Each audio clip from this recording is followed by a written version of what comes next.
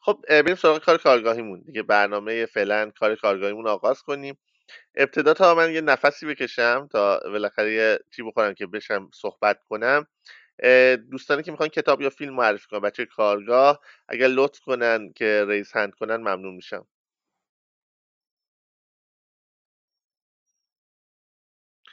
خب من هانی نژاد مقدم عزیز رو اول صدا میکنم، در خدمتش باشیم. هانی جان ما در خدمت شما هستیم.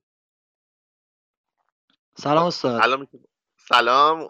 خوشحالم که تونستی بالا بیای و از حضور استفاده کنیم. هانی جان در خدمتیم.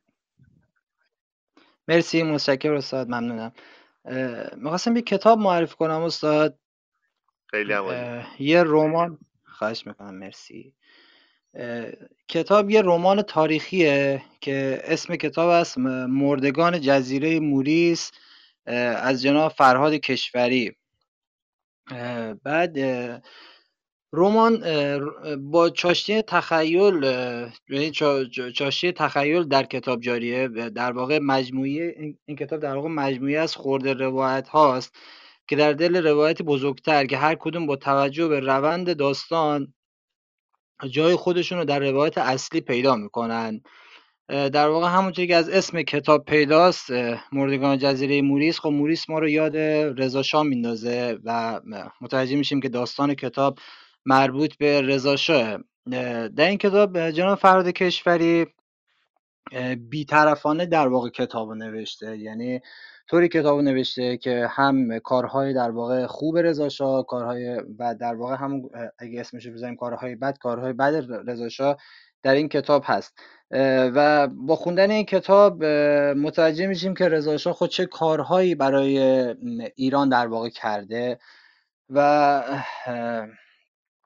داستان کتاب طوری شروع میشه که رضا شاه، خب همونجوری که اسمش معلومه، مردگان جزیره موریس، با تبعید رضا شاه شروع میشه. یعنی رضا شاه زمانی که تبعید میشه به جزیره موریس، در واقع اونجا با ارواح در ارتباطه، همونطوری که با ارواح، با اون اشخاصی که رضا شاه خب اسب کرده یا حالا به قتل رسونده. که در اونجا یه داستان خیلی جالب اتفاق میفته. حالا نمیخوام داستان رو بگم که اسپویل بشه، که قسمت جالب داستان اونجاست. در واقع در همون داستان یه فلش بک های به کارهایی که رضا شاه انجام داده میزنه توسط شخصیتی به نام ایزدی که دست راست رضا شاه در این کتاب. و با خوندن کتاب متوجه میشیم که رضا شاه چه خدمتی به ایران کرده، چه کارهایی کرده و در جزیره موریس چه اتفاقی براش میفته و اون ناراحتی و ترس رو تونسته جناب فرهاد کشوری به ما القا کنه که رضا شاه در چه سختی در اواخر عمرش رو در موریس یا بعد سالا جوهانسبورگ سپری کرده. در واقع کتاب خودم که خوندم، کتاب خیلی دوست داشتم. در واقع خیلی نثر کتاب انقدر ساده و روونه که راحت میتونیم با کتاب ارتباط برقرار کنیم و همچنین یه ارتباط خیلی شیرینی میشه با شخصیت رضا شاه برقرار کرد در این کتاب. در واقع اون آدم مستبدی که ما از رضا شاه میشناسیم، در واقع با روایت این کتاب در جزیره موریس متوجه میشیم که میشه آدم‌هایی مثل رضا شاه هم ترس درشون غلبه کنه. اون ترس و ناراحتی، شاید هیچ کدوم ما اون جایی که رضا شاه در جزیره موریس بوده رو زیاد اطلاعاتی ازش نداشته باشیم که چه سختی بهش گذشته، ولی اون حس همزاد پنداری با مخاطب، یه جوری میتونه مخاطب همزاد پنداری کنه که چقدر رضا شاه در جزیره موریس بهش سخت گذشته و یا کارهایی که کرده، اشخاصی رو که حالا به قتل رسونده، با دلایلی که جناب فرهاد کشوری میاره، یعنی دلایل واقعی به ما میفهمونه که چرا رضا شاه این کار کرده. خب مسلما هر پادشاه و هر کسی که اداره یک کشوری رو به عهده داشته باشه، اگه احساس خطر کنه مسلما وارد عمل میشه، حالا یا با قتل یا با هر کار دیگه ای. در کل کتاب خیلی دوست داشتم، چون شخصیت رضا شاه در این کتاب خیلی خوب ادا شده. یعنی خوب ادا شده که هر چیزی که در واقع بوده در این کتاب نوشته شده. میگم کارهایی که چه کرده و چه کارهایی که حالا قرار بوده در آینده انجام بده. و اینکه یه چیز جالبی که من کتاب زمانی که شروع کردم، بعد کتاب روز 4 مرداد من تموم کردم، یا در واقع اون روز اصلا نمیدونستم سالگرد رضا شاه بوده و اتفاق جالبی بود که کتاب اون روز تموم شد. و اینکه کتاب دوستان توصیه میکنم که اگه دنبال یک رمان تاریخی هستن در زمینه حالا شخصیت رضا شاه یا در دوره پایان دوره قاجار و بعدش که دوره پهلوی به سلطنت میرسه، این کتاب حتما بخونن و کتاب دوست داشتنیه. ممنونم استاد از وقتی که بهم دادین. ممنونم از تو هانی جان، مرسی از معرفیت. حالا من یه توضیح هم درباره نویسنده باز بیشتر خواهم داد. خب ممنونم از هانی عزیز و معرفی همیشه خوبش. ببینید در مورد حالا اگه بخوایم صحبت کنیم جناب فرهاد کشوری، ایشون چندین کتاب داره، خب با نشر معروفی هم کار کرده. شاید در واقع یکی از معروف ترین کتاب هاش هم همین مردگان جزیره موریسه که فکر کنم جایزه مهرگان ادب رو هم برد. خب البته قبلا ایشون واسه 2 تا کتاباش جایزه گلچیری کاندیدا شده بود، ولی هیچ وقت فکر کنم جایزه مطرحی رو نبرده بود و این کتابش در واقع مهمترین کتابشه. با نشرهایی مثل چشمه، نیماژ و ققنوس چندین کتاب چاپ کرده.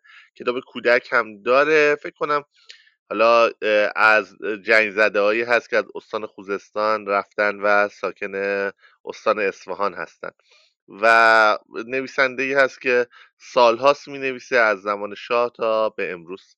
مرسی هانی جان. و بریم سراغ نفر بعدی، ببینیم از دوستانی که ریز هند کردن، ببینیم چه کسایی هستن. خانم اسدی، ما در خدمت شما هستیم. کتاب یا فیلم؟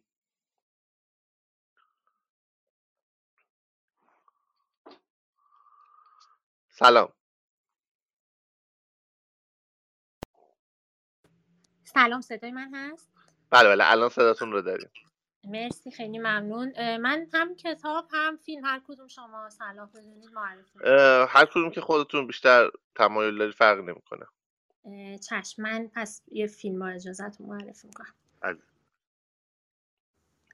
من خواستم فیلم لئونورا آدیو رو معرفی کنم که این فیلم ساخته پائولو تاویانیه. پائولو تاویانی کارگردان 90 ساله ایتالیایی الان که تقریبا از میشه گفت دهه 50 میلادی تا سال 2017 همراه برادرش ویتوریو با همدیگه فیلم می ساختن، با اسم برادران تاویانی اصلا فعالیت میکردن و 20 و چند تا حدوداً فیلم رو مشترکاً با همدیگه کارگردانی کردن. کلی جایزه بردن، نخل طلای کن رو بردن، جایزه در واقع تو دهه 80 شیر طلایی جشنواره ونیز رو بردن به پاس یک عمر فعالیت هنری. و خیلی فیلم‌های معروفی دارن. سزار باید بمیرد یکیشه، پدر سالار یکی دیگه از کارهای معروفشونه، سن میکل یک کوروستاش از کارهای قابل توجهشونه. و بعد از اینکه ویتوریو میمیره، حالا این فیلمی که میخوام معرفی بکنم، خداحافظ لئونورا، اولین فیلمیه که پائولو 90 ساله تنهایی ساخته بعد از مرگ برادر و تقدیمش کرده به ویتوریو.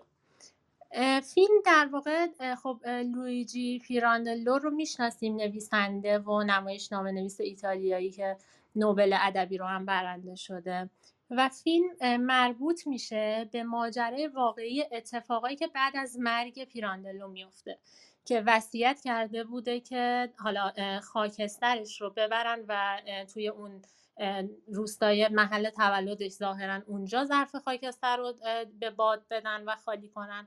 و فیلم توی چند تا روایت متصل به هم بدون اینکه یه شخصیت اصلی و مرکزی داشته باشه تو کل داستان، اتفاقایی رو نشون میده که این ظرف خاکستر طی میکنه، که چه بلاهایی سرش میاد، چه مسیری رو طی میکنه و آیا اصلا میشه وصیت پیراندلو عملی بشه، ظرف اونجا برسه یا نه. با وجود که فیلم خب توی بیس خودش، یعنی در اساسش یه مبنای واقعی داره و داره وصیت واقعی پیراندلو رو روایت میکنه که حالا مال اون زمان جنگ جهانی دوم و اشغال سیسیل هست، زمانی که داستان توش رخ میده.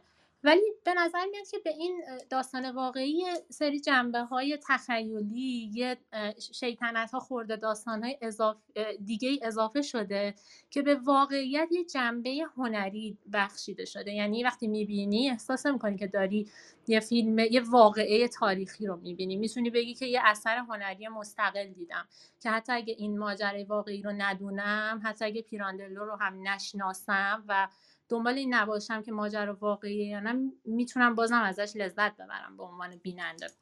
نصف بیشتر فیلم تصاویر سیاه سفیدن، خیلی قاب‌هایی داره که بگم قاب‌های کم تحرک، شاید خیلی به کمک ریتم ملایم فیلم اومدن این قاب‌ها، خیلی شبیه آثار سینمای کلاسیک ایتالیا هستن و خیلی فیلم لحن ریتم ملایمی داره و فضای غمناکی هم داره، ولی انگار یه حجم خاصی داره که با وجودی که اتفاقای غمگینی رو نشون میده، مثلا یه صحنه وجود داره که اون ظرف خاکستر رو براش مراسم یه جورایی تدفین میگیرن و توی یه تابوت میذارنش، با وجودی که خیلی غمگینه، میشه اشک ریخت باهاش، ولی اون حجمه انگار تلطیف کرده و یه پوششی کشیده روی این وجه غمناک کار و اینم از نکته‌های جذابشه.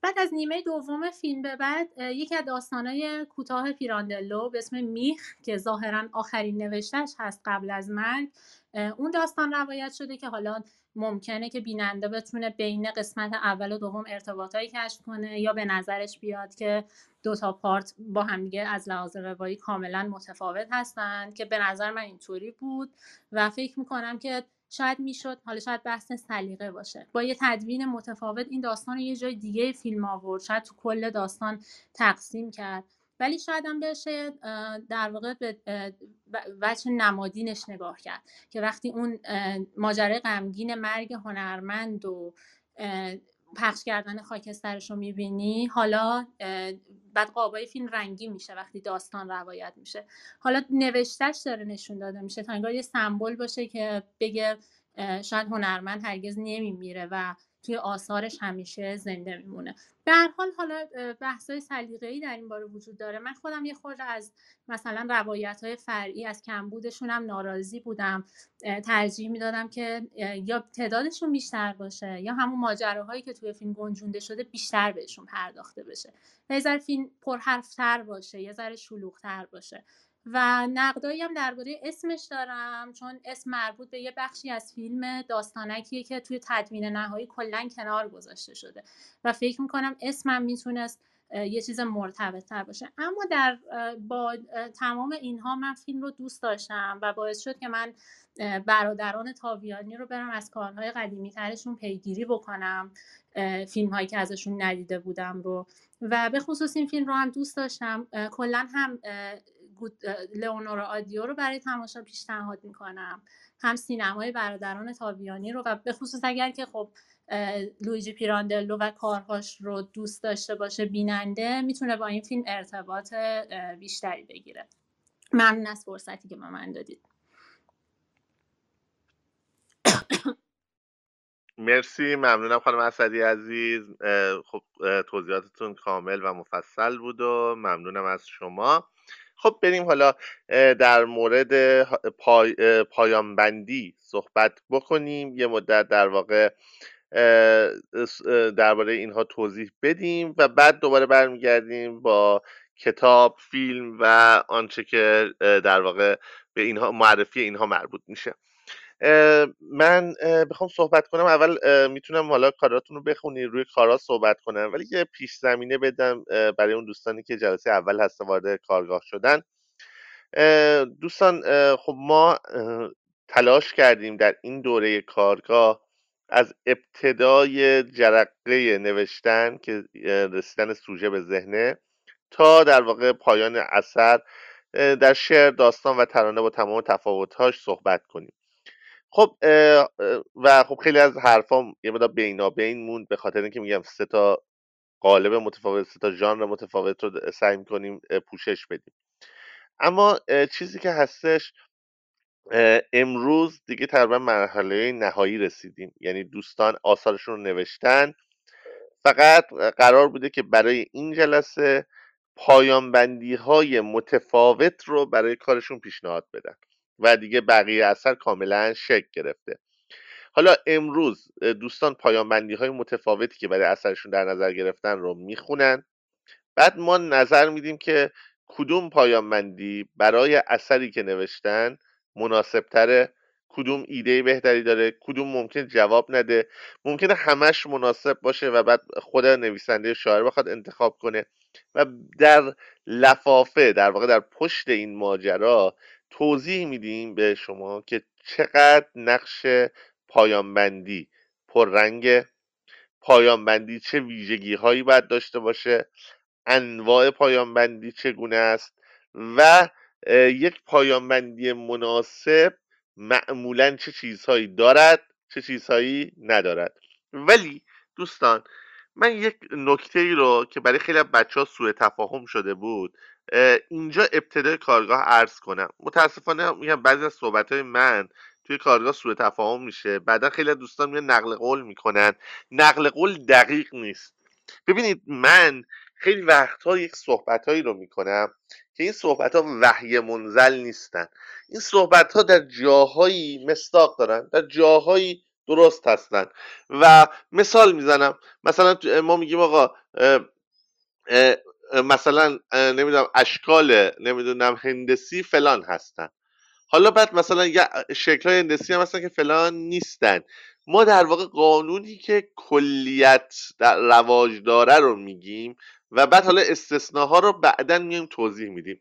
توی عروض هم مثلا عروض و قافیه هم که یاد میدیم معمولا همین مصداق داره. یعنی مثلا میگیم آقا معمولا مثلا کلماتی که از صامت به علاوه مصوت بلند به علاوه صامت تشکیل شدن هجای کشیده را تشکیل میدهند. اما بعدا میگیم که آقا اگر صامت به علاوه مصوت بلند به علاوه نون بود میشه هجای کشیده بلند نکشیده. یعنی بعدها استثناش رو توضیح میدیم. حالا ما تو کارگاه هم من خیلی از چیزها رو دارم میگم، استثناءاتی داره، نکته های دیگه ای داره، ولی اون استثناءات رو الان توضیح نمیدم. تو مرحله ویرایش و مرحله آخر کارگاه که میخواد در واقع هفته آخر باشه میخوام توضیح بدم. شما با صحبت امروز من دیگه به قول معروف قانون نازل نکنید. مخصوصا حالا اون چیزی که مثالی که زدم در حوزه علم بود، حتی عروض و قافیه حوزه علمه، اما نوشتن یک اثر ادبی ذوق هنریه، در واقع فعالیت هنریه. هیچ وقت در هیچ چارچوب و منطقی نمی گنجه.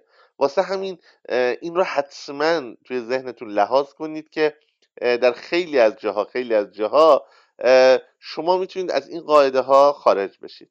اما توصیه من، در ابتدای راه خارج نشید. اگر در ابتدای راه بخواید قوانین رو بشکنید هیچ وقت هیچی یاد نمیگیرید. مثال میزنم، مثلا شما دارید مثلا وزن و قافیه رو فرا میگیرید. خب شما مثلا میبینید که مهدی موسوی در یکی دو شعرش، سه شعرش تو دهه 70 اینا اومده از وزن و قافیه خارج شده در تعامل فرم و محتوا. اگر شما بخواید تو هر شعرتون این کارو بکنید هیچ وقت به وزن مسلط نمیشید. اگر شما بخواید از اول داستانی بنویسید که شخصیت پردازی نداره، داستانی بنویسید که نقطه اوج و فرود نداره، داستانی بنویسید که کنش نداره، کشمکش نداره، داستانی بنویسید که در واقع افتتاحیه یا ورودی نداره، شما بخواید یک غزلی بنویسید که در واقع مثلا اتفاق در بیت نداره، روایت نداره، روی یک تک ایده بنا نهاده شده، همه اینها نمونه‌ای است که خود من انجام دادم. من شعری دارم که کلش یک مصرع تکرار میشه: بطری توی آب، جزیره، سکوت مرد. فقط صدای اوج میگیره بعد صدا فرود میاد. توی نگارششم اول با فونت ریز نوشتم، بعد فونت درشت میشه، دوباره فونت ریز میشه. خب این یه شعر منه و ادعا دارم که شعره و پشتش کلی ایده فلسفی و روانشناسی و نمیدونم جامعه شناختی داشتم. اما آیا اگر شما اینجور شعرها رو بگید در ابتدای راه یاد میگیرید غزل گفتن رو، مثنوی گفتن رو، چهارپار نوشتن رو؟ نه هرگز. پس این در واقع شکستن قوانین رو بذارید برای وقتی که در شعر گفتن، در هنر، در داستان نوشتن، ترانه نوشتن حرفه‌ای شدید. مثلا اگر شهیار قنبری میاد مثلا اثری می نویسه که مدل یه مرد بود، یه مرد که فرهاد میخونه و اون کار رو از قالب‌های عروضی و حتی ملودیک خارج میشه برای نوشتنش، شما میبینید که دهها ترانه قوی قدرتمند که اجرا شده در قالب‌های در واقع کاملا درست وزنی قافیه‌ای داره، حالا یه جایی میرسه که تصمیم میگیره میشکونه، اما نمیاد با اون شروع کنه. اگه شروع میکرد الان هیچ وقت یاد نگرفته بود و به عنوان یکی از اسطوره‌های ترانه تاریخ کشور مطرح نبود. خب پس این نکته بود که میخواستم بهتون بگم. بله، ما ترانه ها، شعرها و داستانهایی داریم که از هیچ کدوم از این قوانین پیروی نمیکنن، خیلی معدودن.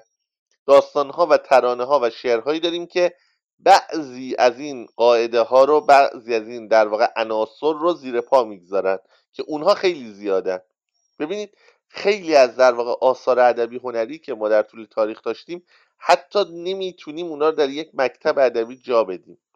هنوز که هنوزه بین منتقدای حتی مطرح دعواست که کتابی دیگه به شهرت بوفکور که خودش یک اثر ادبی کلاسیک شده الان در ادبیات فارسی، در چه در واقع سبک ادبی نوشته شده. در واقع شما میبینید که دکتر براهنی میاد در مورد پست مدرن بودن این رمان صحبت میکنه یا داستان بلند، حالا رمان کوتاه باز سرش بحثه که این آیا رمان کوتاه، آیا داستان بلنده، سر اون هم حالا بحث جدایی در گرفته.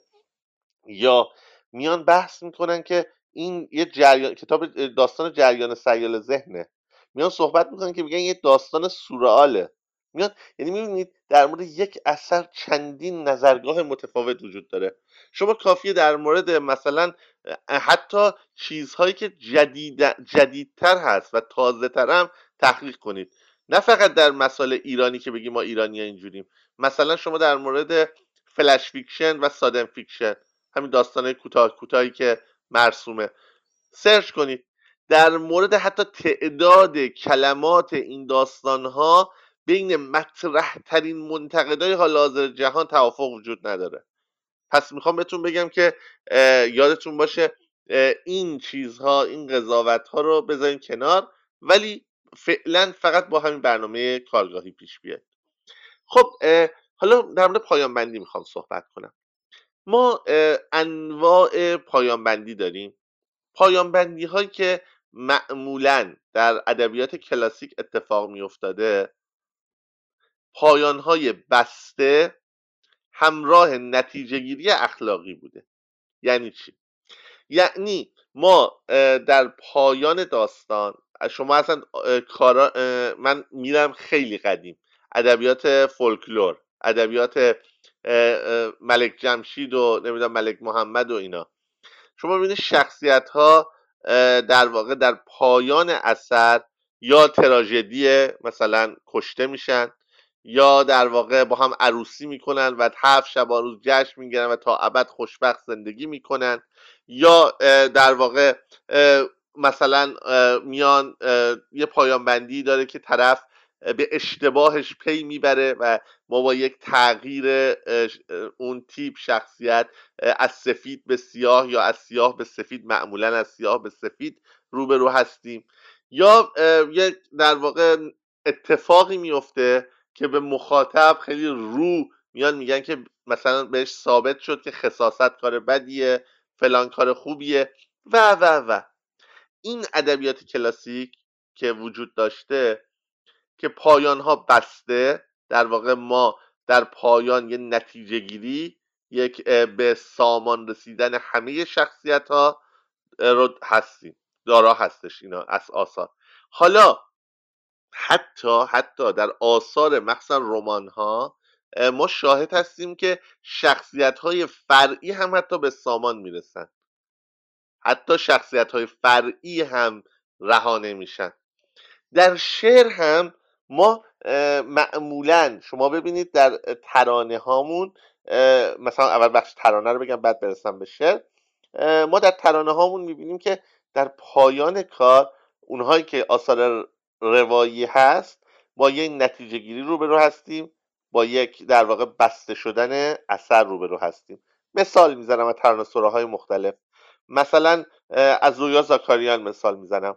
مثلا بهترین کار زویا زاکاریان چی هست؟ کیو کیو بنگ بنگ.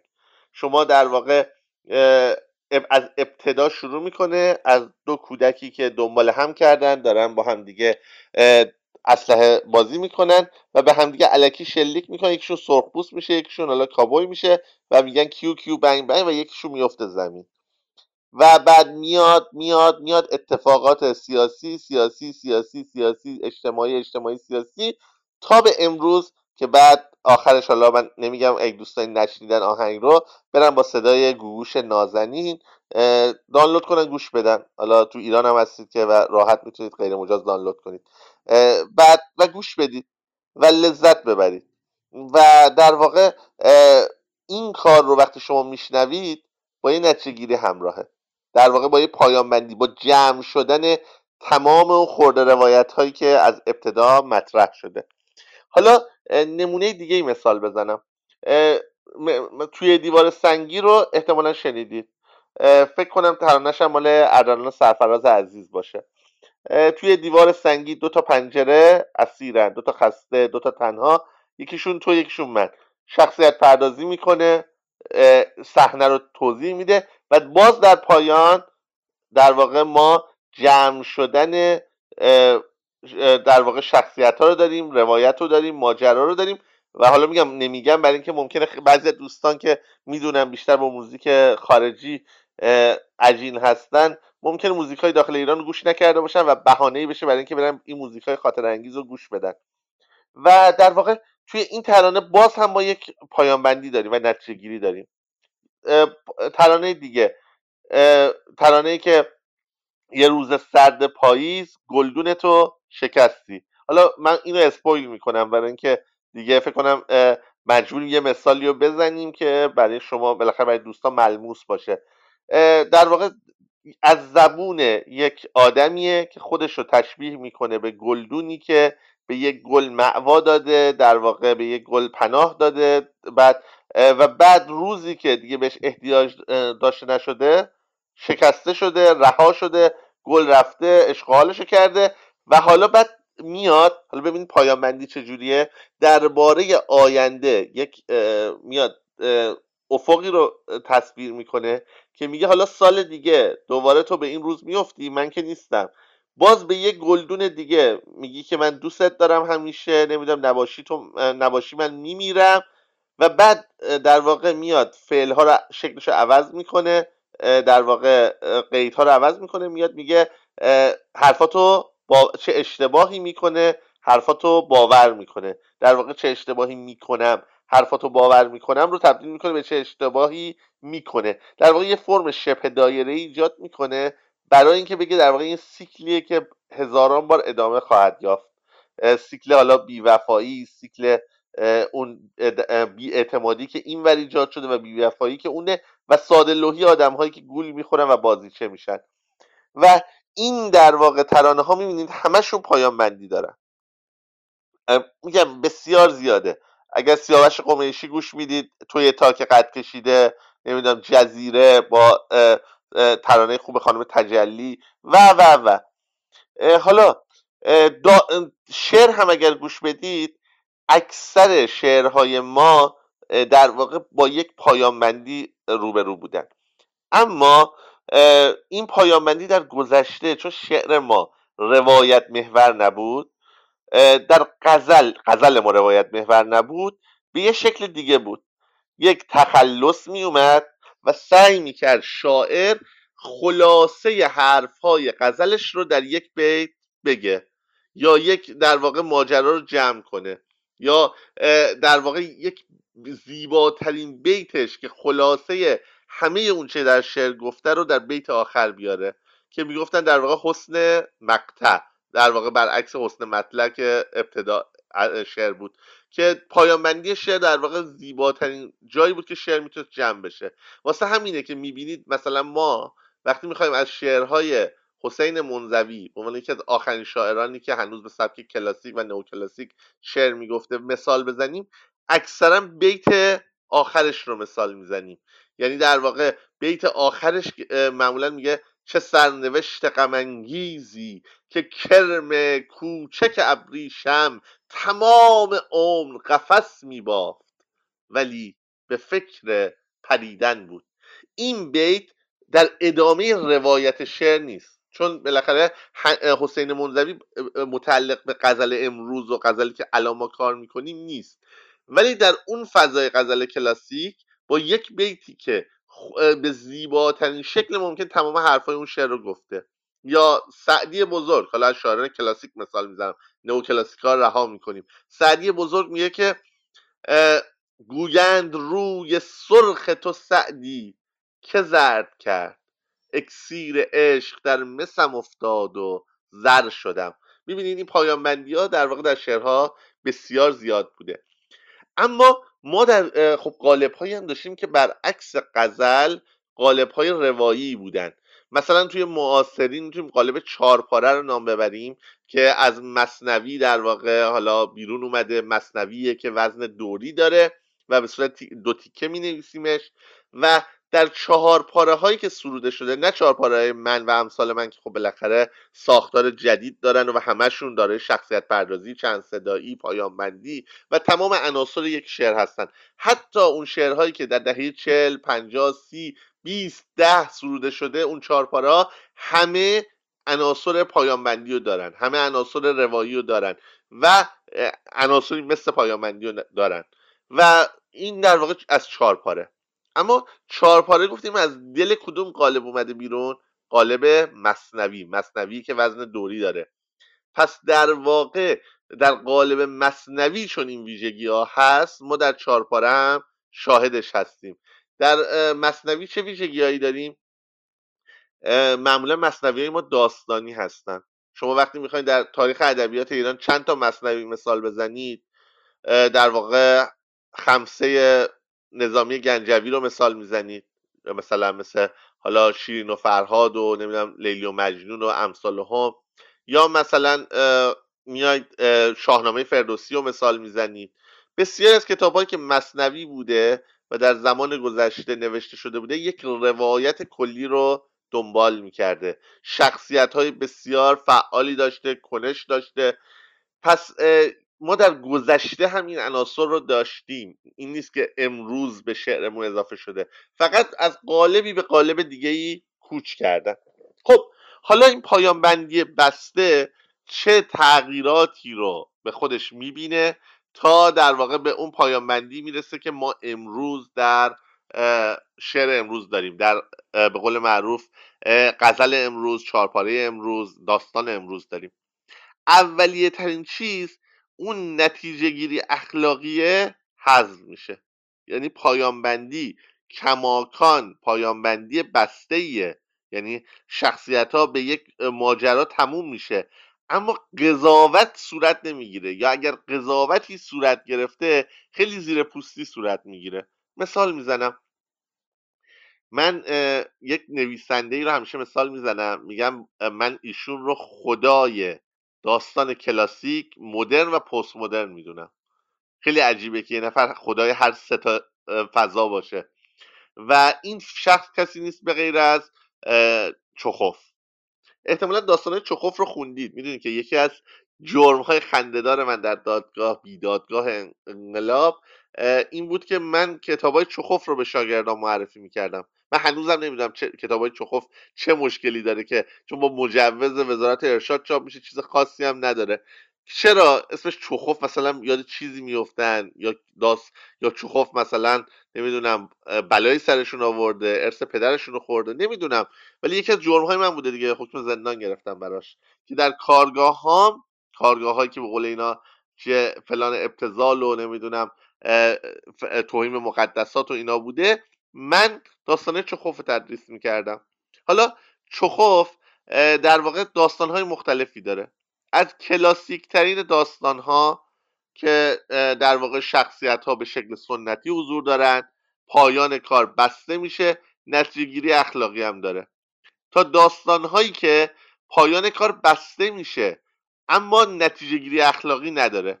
من یه مثال رو میزنم، یه داستانی داره اسمش یادم رفته متاسفانه، یه اسمی بود شبیه اسمای روسی هم بود که شبیه اسم یکی از فیلم‌های بیلی وایلدر بود، ولی حالا اسم یادم رفته. ولی حالا فکر کنید مثلا اسم یه خانومیه، اسم در واقع اون داستان از دید یک مردیه، یک مرد منفعلیه که عاشق زنشه.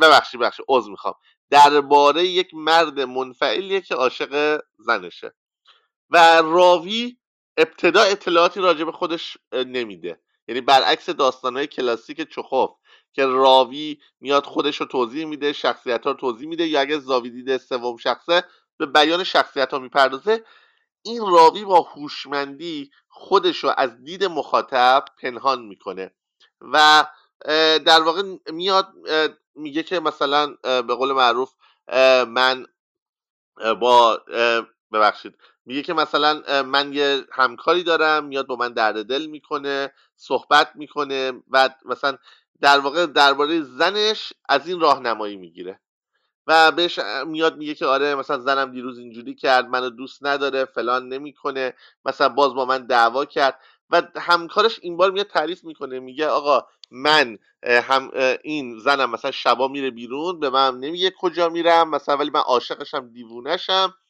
و در واقع میاد تعریف میکنه، میگه که دیشب یه دفعه قرارش کنسل شد، نرفت بیرون، من خیلی خوشحال شدم، ذوق زده شدم، اومدم عکسای جوونیمو براش نشون دادن، نامه هامو نشون دادن از ذوقی که مثلا این نرفته بیرون و امشب با من میمونه، بعد مثلا خاطراتمو گفتن و در واقع یه چیزو وسط نامه ها یه نفر از دوستام نوشته بود مثلا راستی، حالا الان اسم الکی دارم میگم نقل مضمونه، مثلا راستی ماریا هم سلام میرسونه و این دختر زنم گیر داد که ماریا کیه، تو باش چه سر و سری داشتی که سلام میرسونه و من گفتم مثلا یه کسی بوده که قبلا دوست داشتم و سر یک دعوای خیلی وحشتناکی با من کرد و قهر کرد از من و حالا به راوی میگه اون شخصیت که تو زن من تو رو خیلی قبول داره، تو رو بسیار به احترام میذاره،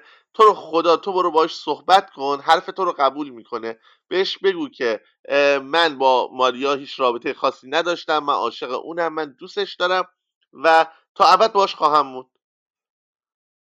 فصل میخوره و بعد نشون میده که در واقع اینم بهش میگه که آره تو چه کار اشتباهی کردی، آخه چه کار احمقانه بودی کردی اینا، بعد فصل میخوره. ما اینجا از زبان راوی در لحظه‌ای در یه لوکیشن دیگه میبینیم، چون فصل وقتی میخوره اون مربعی که میخوره یا مکان عوض میشه یا زمان عوض میشه. اینجا مکان و یه مقدار زمان عوض شده. این راوی پیش زن اونه و رفته خونه اون، بعد قبل از اینکه صحبت کنه شروع میکنه بوسیدن زن اون و معاشقه کردن زن اون و باش در واقع رابطه برقرار کردن و این و بعد میگه الان احتمالا تعجب کردید که من دارم این کارا رو میکنم، رو به مخاطب با در واقع با سیستم صحبت کردن با مخاطب و فاصله گذاری به سیستمی که مثلا توی خیلی از کارهای برشت هست میاد با مخاطب صحبت میکنه و میگه که بله اون فاسق مثلا زن همکارم که مثلا میره شب و پیشش منم و من باشم که رابطه دارم و میاد به ما این اطلاعات رو میده و بعد شروع میکنه که آره این بدبخت هیچ گناهی نکرده، این که اصلا بو خاصیت نداره، چرا گیر دادی بهش، آخه ماریا اصلا هیچکی نبوده، مثلا ماریا فرضی ها میگه ماریا نبوده، الان دارم نقل به مضمون میکنم و زنه میگه بابا من تو قراره تو با من کنسل کرده بودی، اعصابم خورد بود،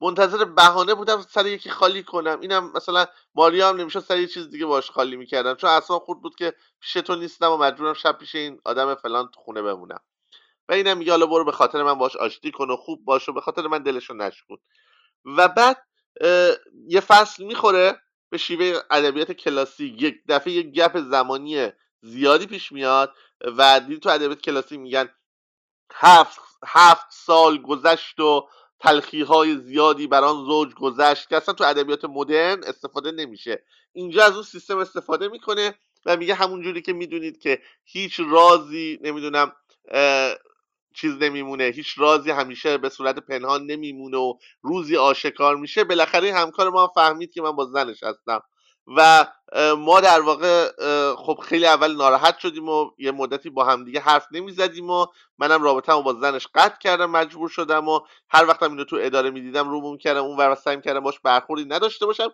بالاخره یه روزی منو تو اداره گیر آورد. میگه اول من کلی حرف تو ذهنم آماده کردم که بهش بگم درباره آزادی روابط زن و مرد در امروز، اینکه مالکیت وجود نداره، اینکه حق نداره به زنش بگه چی، اینکه من نمیدونم تن خودم رو انتخاب میکنم فلان فلان. میگه قبل از اینکه من هر حرفی بزنم اون شروع به صحبت کردن کرد و به من گفتش که ببین من میدونم که مثلا تو با زن من قطع رابطه کردی و دیگه نیستی باش.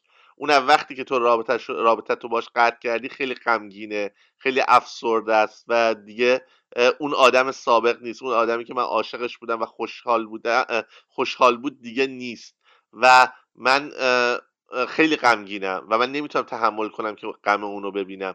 از تو خواهش میکنم که برگردی و باهاش دوباره رابطت رو شروع کنی، چون من دوست دارم اون خوشحال باشه. و این جا میخوره و بعد دوباره باز یه فصل میخوره، پایان بندی به صورت پایان بندی کلاسیک. میگه که در انتها چه اتفاقایی افتاده. میگه که من از این به بعد به خونه اونا میرفتم، با زن اون مثلا رابطه داشتم، سکس میکردم فلان و برای اونم، برای اینکه اذیت نشه، مجبور نشه مثلا بره بیرون هر دفعه اذیت بشه، یه اتاقی، یه انباری کوچولویی رو درست کردیم که وقتی که من مثلا میرم خونه اونا اون بره تو اونجا و در اتاقو ببنده و مثلا مزاحم ما نباشه و اینا و داستان تموم میشه. و و داستان خیلی تلخه که اینجوری تموم میشه ولی ما نمیدونیم چجور قضاوت کنیم. ولی چخوف به ما هیچ گرایی نمیده که این وسط مقصر کیه. اصلا اینکه داستان میخواد چه نتیجه گیری اخلاقی داشته باشه. داستان میخواد بگه عشق خیلی چیز بالاییه، میخواد بگه اون آدمی که چه اینگونه عاشقه احمقه، میخواد بگه که باید انسانها را آزاد گذاشت و در واقع تنشون آزاد باشه، مهم نیست، مهم روحشونه که کجا باشه. میخواد چی رو به ما بگه این داستان؟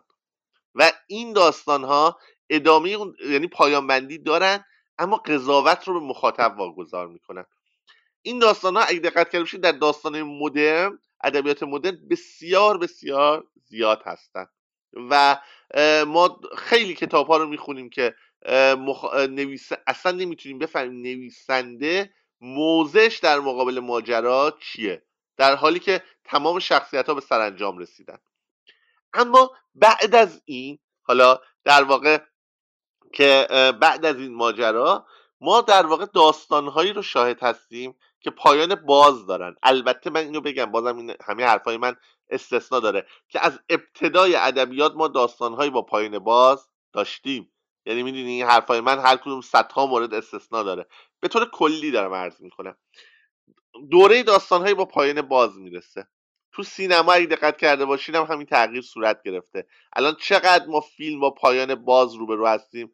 توی فیلم سازهای خودمون مثلا نمونه کاملش اصغر فرهادی. اما شما چقدر فیلم فارسی دیدید که پایان باز داشته باشه و نفهمن در واقع چی شده؟ همین اصغر فرهادی در ابتدا که فیلماشو میساخت، فیلمای اول دومش مخاطب عام نمیتونست ارتباط برقرار کنه، اذیت میشد، میگفت که آخه چی شد؟ بالاخره ما دلم میخواست بدونم آیا این نمیدونم الی بود نبود. و بعد کم کم کم کم به این فضا مخاطب عادت کرد.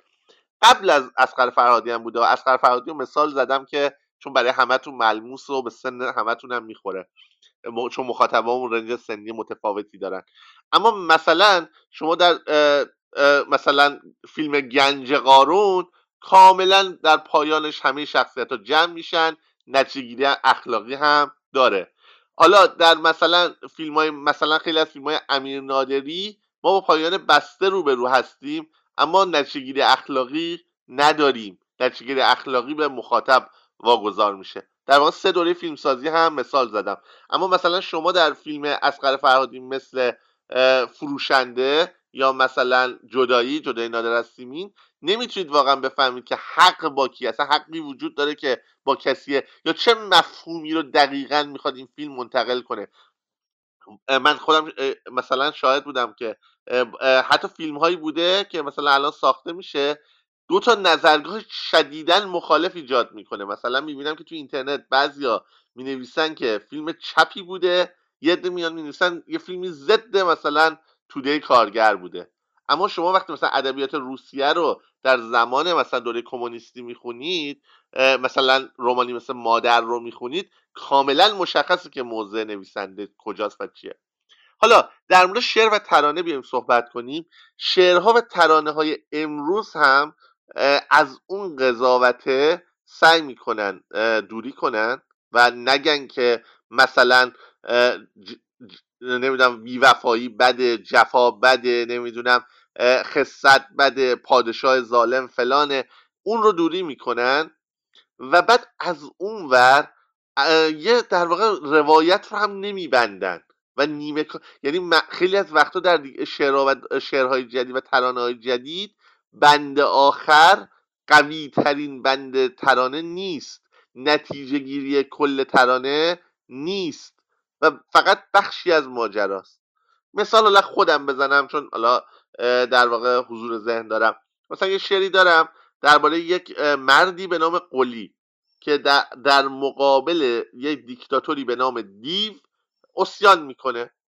قلی راه میفته و مردم و اصلا راوی یکی از پیروان قلیه که روایت میکنه از قلی که قیام کرد علیه دیو و بعد شرح بسیار وحشتناک با جزئیات شکنجه ها و قتلایی که قلی در راه آزادی انجام میده، که با دیو چی کار میکنه، با زن دیو چی کار میکنه، با خانواده دیو چی کار میکنه، با آشپزش، با معلمش. ببین یعنی شعر میره وارد جزئی ترین شکنجه ها و قتل ها میشه و روایت میکنه. و بعد قلی میاد در واقع اسم خیابونا رو تغییر میده به خیابون آزادی، به خیابون فلان، و اعتقاد پیدا میکنه که همه مردم شهر باید به آزادی اعتقاد داشته باشن و هر کسی که به آزادی اعتقاد نداشته باشه رو اعدام میکنه و شکنجه میکنه و زندانی. و بعد در آخر شعر شخصیتی به نام حسن علیه قلی قیام میکنه و راوی میگه که ما دنبال حسن راه افتادیم و عین دقیقا بند اول که شروع شده بود و یه دنبالش راه افتاده بودن و حسن میره و قلی رو سرنگون بکنه و شعر همونجا تموم میشه. ما نمیفهمیم که آیا حسن موفق میشه، آیا حسن بعد از موفقیتش همون کارهای قلی رو تکرار خواهد کرد، آیا این سیکل تا ابد ادامه داره، آیا این راوی هیچ وقت به خودش میاد و از این سیکل بزنه بیرون یا تا ابد میخواد به چرخه خشونت و دیکتاتوری تن بده. حالا غیر از مسائل نمادین شعر و معانی شعر، ما از روایت شعر در واقع نمیتونیم بفهمیم، برخلاف مثلا داستانی مثل داستان مزرعه حیوانات که ما میفهمیم داستان در واقع ما میبینیم که خوک ها میان جانشین آدم ها میشن، همون کارا رو تکرار میکنن و بعد در انتها انگار که با آدم ها یکی شدن. اینجا اون تفاوت وجود داره تو ادبیات امروز. خب پس ما در واقع این تفاوت ها رو شاهد هستیم. حالا شاید شما بگید خب پایان باز مدرن ترین و پست مدرن ترین و جدیدترین و بهترین شکل پایان‌بندی اثره. نه دوستان، هیچ تکنیکی دموده نشده، هیچ تکنیکی غیر قابل استفاده نیست و هیچ تکنیکی تضمین نمیکنه که اثر شما خوب باشه. اتفاقا اگر تکنیکتون با بقیه اثرتون همخونی نداشته باشه، شما در واقع باعث میشه اثرتون حتی بد به نظر برسه. یعنی یک اثر مثلا فرض کنید نئوکلاسیک یه دفعه یه پایان پست مدرنی داشته باشه، ببینید چقدر شعر بدی میشه، انگار که مثلا چند تا چیزو کلاژ کردن به همدیگه دوختن در کمال بی‌سلیقگی. خب مثالش خیلی ترانه های امروزیه. مثلا یارو میبینی ترانه مثلا دوست دارم همیشه توپلی ریزه میزه اینقدر بلا نمیشه گفته، اما اومده مثلا از کلمه های امروزی استفاده کرده، بعد بازی زبانی کرده، جمله ها رو نیمه تموم گذاشته، بعد مثلا نمیدونم کل شخصیت وارد کرده، چند صدایی ایجاد کرده، اما تهش حرفش اینه که توپلی ریزه میزه اینقدر بلا نمیشه. این ترانه، این شعر دیگه به قول معروف نماد ابتذاله.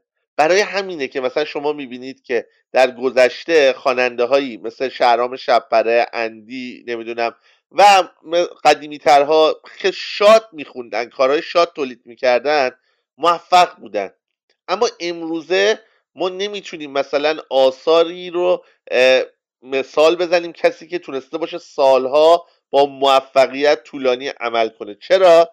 به خاطر اینکه در واقع یک مسیر مشخص رو ندارن، بازار تعیین میکنه که چی بگن چی نگن و اون فرمی که برای کارشون انتخاب کردن با اون محتوایی که پشتش خیلی وقتا همخونی نداره. من بسیاری از خواننده‌ها شده که اومدن سراغ من و به من گفتن که برای ما یه ترانه بگو، برای ما برای کارمون ترانه بگو. پولای خیلی بالایی هم پیشنهاد کردن. یعنی خب مثلا من از خواننده ها $500 میگیرم، حالا بگم دیگه واقعا اینجا حالا ضبط هم میشه درست نیست گفتنش، ولی $500 میگیرم. ولی مثلا قیمت بالاتر پیشنهاد کردن که گفتن آقا مثلا در واقع یه ترانه برای ما بگو با این مضمون. منم رفتم یه ترانه مدل مهدی موسوی براشون نوشتم و روی ملودی که خواسته بودن فضا آماده کردم بهشون دادم و بعد گفتن نه مثلا اینجاشو اینجوری کن، یه پایان خوشم براش بذار، این کلمه هم خیلی قلمبه سلمبه است اینم حذفش کن، بعد وسطش هم مثلا یه دونه از این اصطلاحایی که الان جوونا به کار میبرن هم ببر. من همونجا گفتم آقا همکاری کنسل، نمیخوام همکاری کنم. چرا؟ نمیگم اون چیزی که اونا میخوان بده ها، نمیگم اون مبتذله، من هیچ هنری رو به ابتذال محکوم نمی کنم، متهم نمی کنم، اما اینو میگم که اون کار باید با ویژگی های اون کار سروده بشه. اگر مهدی موسوی بخواد اون کار رو بنویسه به قول معروف اون چیزی یاد کلاغه میشه که خواست راه رفتن کپکو یاد بگیره، در واقع همون راه رفتن خودش هم یادش میره، در واقع یک چیز شترگاو پلنگی میشه که زیبا نیست. پس خیلی مواظب باشین که پایان بندی کارتون با عناصر کارتون همخونی داشته باشه. حالا ما در مورد شما آثارتون رو میخونید، آثاری که جلسه قبل خوندید ادیت کردیم تا به اینجا رسیده.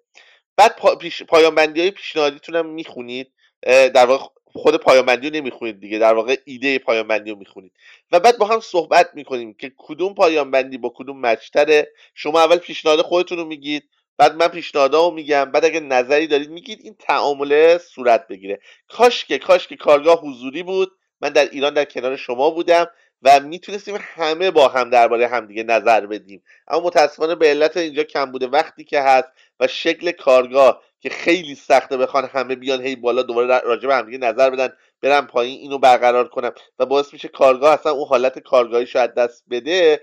من مجبورم که فقط خودم صحبت کنم که عذرخواهی میکنم بابت این قضیه. یاد کارگاه های ایران بخیر. خب بریم سراغ اولین نفر که ریز هند کرده. دوستان ریز هندا رو بکنید. خب من عباس اصغرپور رو صدا میکنم.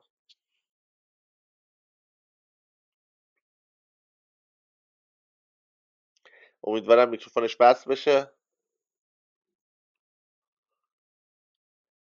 دوستان اون کسایی که جلسه قبل میخواستن کارشون رو بخونن نوبتشون نشد، من گفتم در اولویتن، چرا هیچ کدوم ریسن نکردن؟ من یه سری افراد گفتم که در اولویتن و جلسه قبل فرصت نشد بخونن و اونا گفتم در اولویتن، ولی الان هیچ کدوم، خیلی الان 2-3 نفرشون فقط ریسن کرد، بقیه‌شون تو کارگاه نمیدونم نیستن یا ریسن نکردن. خب مثل آقای عباس اصغرپور مثل که میکروفونشون وصل نشد، درسته؟ خب من یه دوست دیگر رو صدا کنم تا آقای اصغرپور بتونم بیام بالا.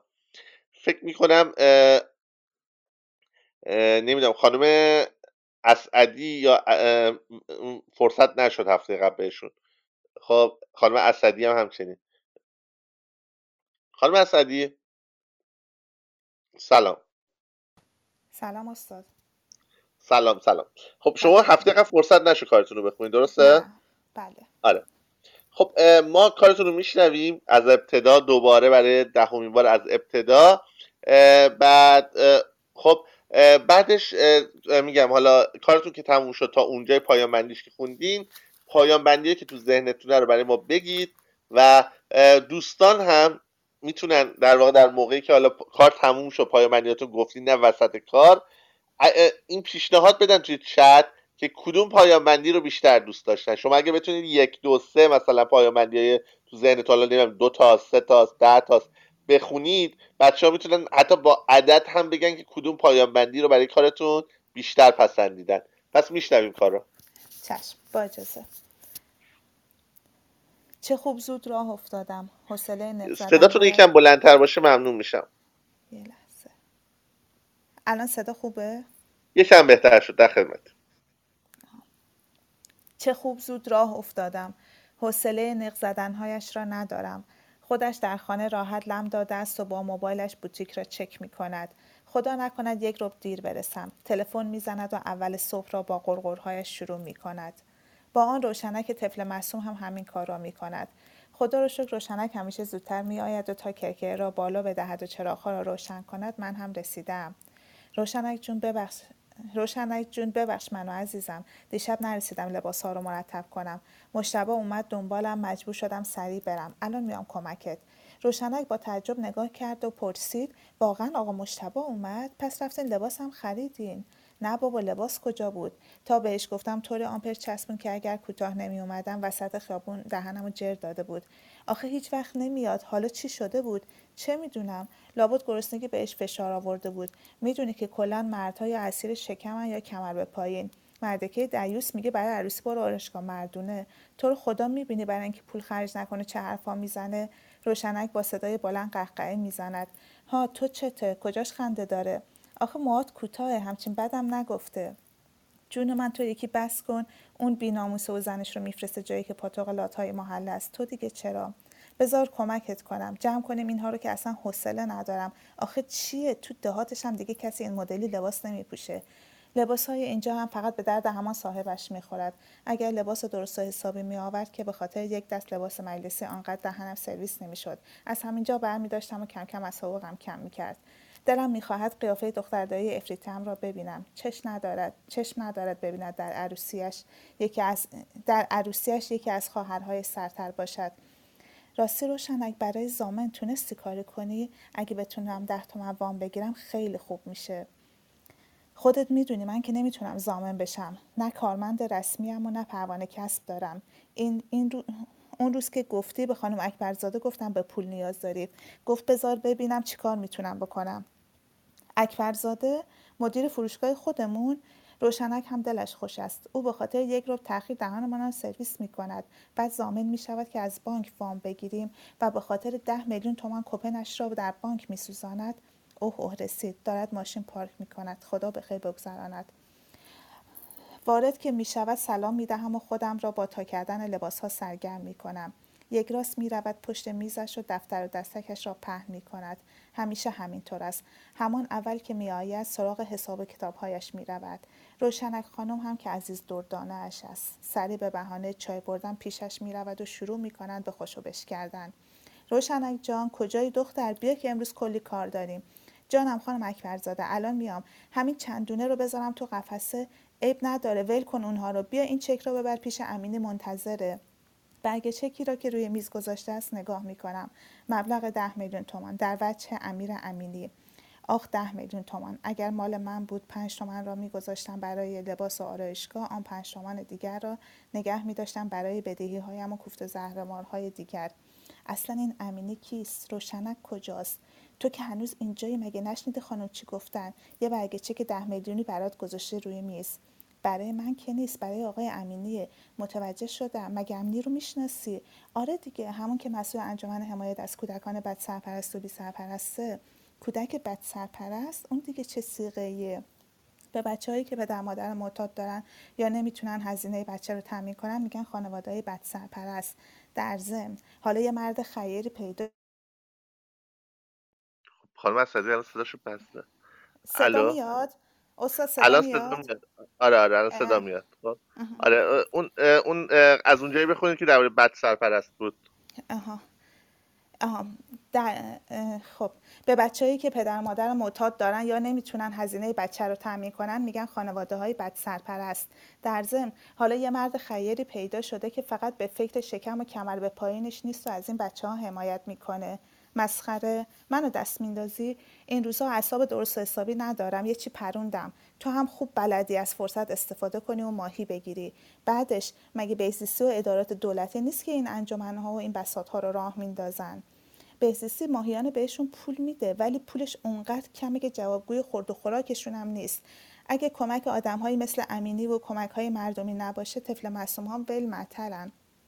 خانم اکبرزاده و همسنفیاش هم ماهیانه یه مبلغی رو برای کمک به همین طفل معصوما جمع میکنن. چه کاری خوب، از اول صفر بگیرن که بچه پس نندازن و مجبور نباشن در دنبال حامی بگردن. وای ویدا، داری دیوونم میکنی. آخه چقدر نق میزنی تو. واه مگه چی گفتم؟ اصلا به من چه؟ هر غلطی میخوام بکنن. به سمت اتاقهای پرو میروم که کمتر متلک‌های یک الف بچه را بشنوم. کجا بودی ویدا جان؟ روشنک گفت این روزها ذهنت خیلی درگیره و به پول نیاز داری و دنبال ضامن برای وامی. به نظر من وامو بیخیال شو. 10 میلیون تومان از این بانک‌های بی صاحب بگیری، حداقل باید 12 تومان پس بدی. حالا ضامن و سفته و این ادا بازیاشون بمونه. بیا گلم، این چکم مال تو. ماهیانه از حقوقت کم میکنم. فکر میکنم اینطوری خیلی برات بهتر باشه. نمیتوانم سرم را بالا بگیرم. عرق کف دستهایم را با گوشه مانتوی تنم پاک میکنم. آب دهانم را قورت میدهم و میگویم خیلی خیلی ممنون خانم اکبرزاده. نمیدونم چطوری باید ازتون تشکر کنم. خیلی لطف کردین. هیچ وقت محبتتون رو فراموش نمیکنم. بعد به بهانه پاک کردن آینه ها سمت اتاق پرو میروم. دختر حواست کجاست؟ چک یادت نره. هر دو چک روی میز است. هنوز روشنک نرفته است. روشنک را صدا میزند. روشنک بدو دختر، ظهر شد. ویدا تو هم با روشنک برو که بری بانک و کارت رو انجام بدی، ولی اول بریم پیش امینی. سرم پایین است و گوشه ناخنهایم را با انگشت تون تون میکنم و قدمهایم را سریعتر برمیدارم. دلم میخواهد زودتر این مسیر تخمی تمام شود. شروع میکنم به حرف زدن تا متوجه گذر زمان نشوم. میگم روشنک چرا این مسیر لعنتی تمام نمیشه؟ هنوز دو سه دقیقه نشده راه افتادیم. اینهاش رسیدیم. همین فروشگاه لوازم پزشکی. همیشه از همین سمت خانه می روم، ولی هیچ وقت متوجه چنین فروشگاهی نشده بودم. احتمالاً جدید است. روشنک می رود سمت مردی که داخل نشسته است. من هم پشت ویترین منتظر می مانم. از طرز برخوردشان متوجه می شوم که قبلا همدیگر را دیدن. روشنک دست توی کیفش می کند و چک را بر می دارد و به او می دهد و سریع خارج می شود. روشنک یارو امینی بود؟ نمیتونست برای تشکرم شده از جاش بلند شه؟ خوب آدم ها یکم قدرشناسم باشن. نمیدانم چرا هر حرفی میزنم سریع ابروهای کلفتش را در هم میکند و قیافه شبیه زنهای قجری میشود. نه عزیزم، امینی نبود. مگه ندیدی روی ویلچر نشسته بود؟ اسمش حسینه و امینی سرپرستشه. کور که نبودم. خب بشینه. مغازه پر از ویلچر بود و روی یکیش هم آقا حسین نشسته بود. چشم‌خوره میرود و میگوید حسین نمیتونه به تنهایی بلند شه. حتی دستاشو نمیتونه حرکت بده. به همین دلیل از جاش بلند نشد. لعنت به دهانی که به موقع باز شود. اگر حرفی نمیزدم مگر کسی میگفت لالی که هی ندانسته این دهان لامصب را باز میکنم. کنجکاوم در مورد حسین بیشتر بدانم، اما میترسم باز هم خرابکاری کنم. انگار خودش میفهمد و شروع میکند به صحبت کردن. حسین بنده خدا هم سن و سالی نداره. وضعیت جسمیش داغونش کرده. عضلاتش همه تحلیل رفتن. هزینه داروهاشون هم خیلی گرونه. آقای امینی عضو انجمن حمایت از بیماری تحلیل عضلانی هم هست و بخشی از هزینه‌های حسین رو تامین میکنه. مثل این که امروز خورشید خانم فقط برای سر به زیر کردن من طلوع کرده است. در مملکتی زندگی میکنم که از دور و بر خودم هم خبر ندارم. میگم روشنک اونا هم بد سرپرستن؟ نه، اتفاقا اغلبشون خانواده دارن، ولی گفتم که هزینه‌های درمانشون انقدر بالاست که خانواده نمیتونه تامین کنه. به خاطر همین این انجمن‌ها شکل میگیره. خدا خیرشون بده. هوا گرم است. استاد من تا اینجا نوشتم و پایان بندی‌ها. استاد صدای من میاد؟ مرسی. آره صداتون میاد. مرسی ازت. ببین خب الان تا اینجاش نوشتی، پس از اون مقداری که برای ما خونده بودی مقدار تکمیل ترش هم کردی و خب حالا این تیکه در واقع اون بخش حسین و اینا رو بعداً اضافه کردی دیگه، درسته؟ آخه من فقط اون پارت اول رو خونده بودم، بقیه رو نخونده بودم، مونده بود. آره دیگه، نه میدونم، آره دارم همینو آره میگم منم. آره آره آره دقیقش آره. آره. پایان خب بندی رو بگم. آره برای ما پایان بندی ها رو بخون. چند تاست پایان بندی ها؟ 2 تا سه 3 تا. بیشتر؟ 3 تا. خب 1 2 3 هم بخون که برای ما فقط چشم. ننوشتی پایان بندی دیگه، فقط ایدهشو نه نوشتی دیگه. فقط ایدهشو نوشتم. آره آره. آره کار درستی کردی، بخون. آره.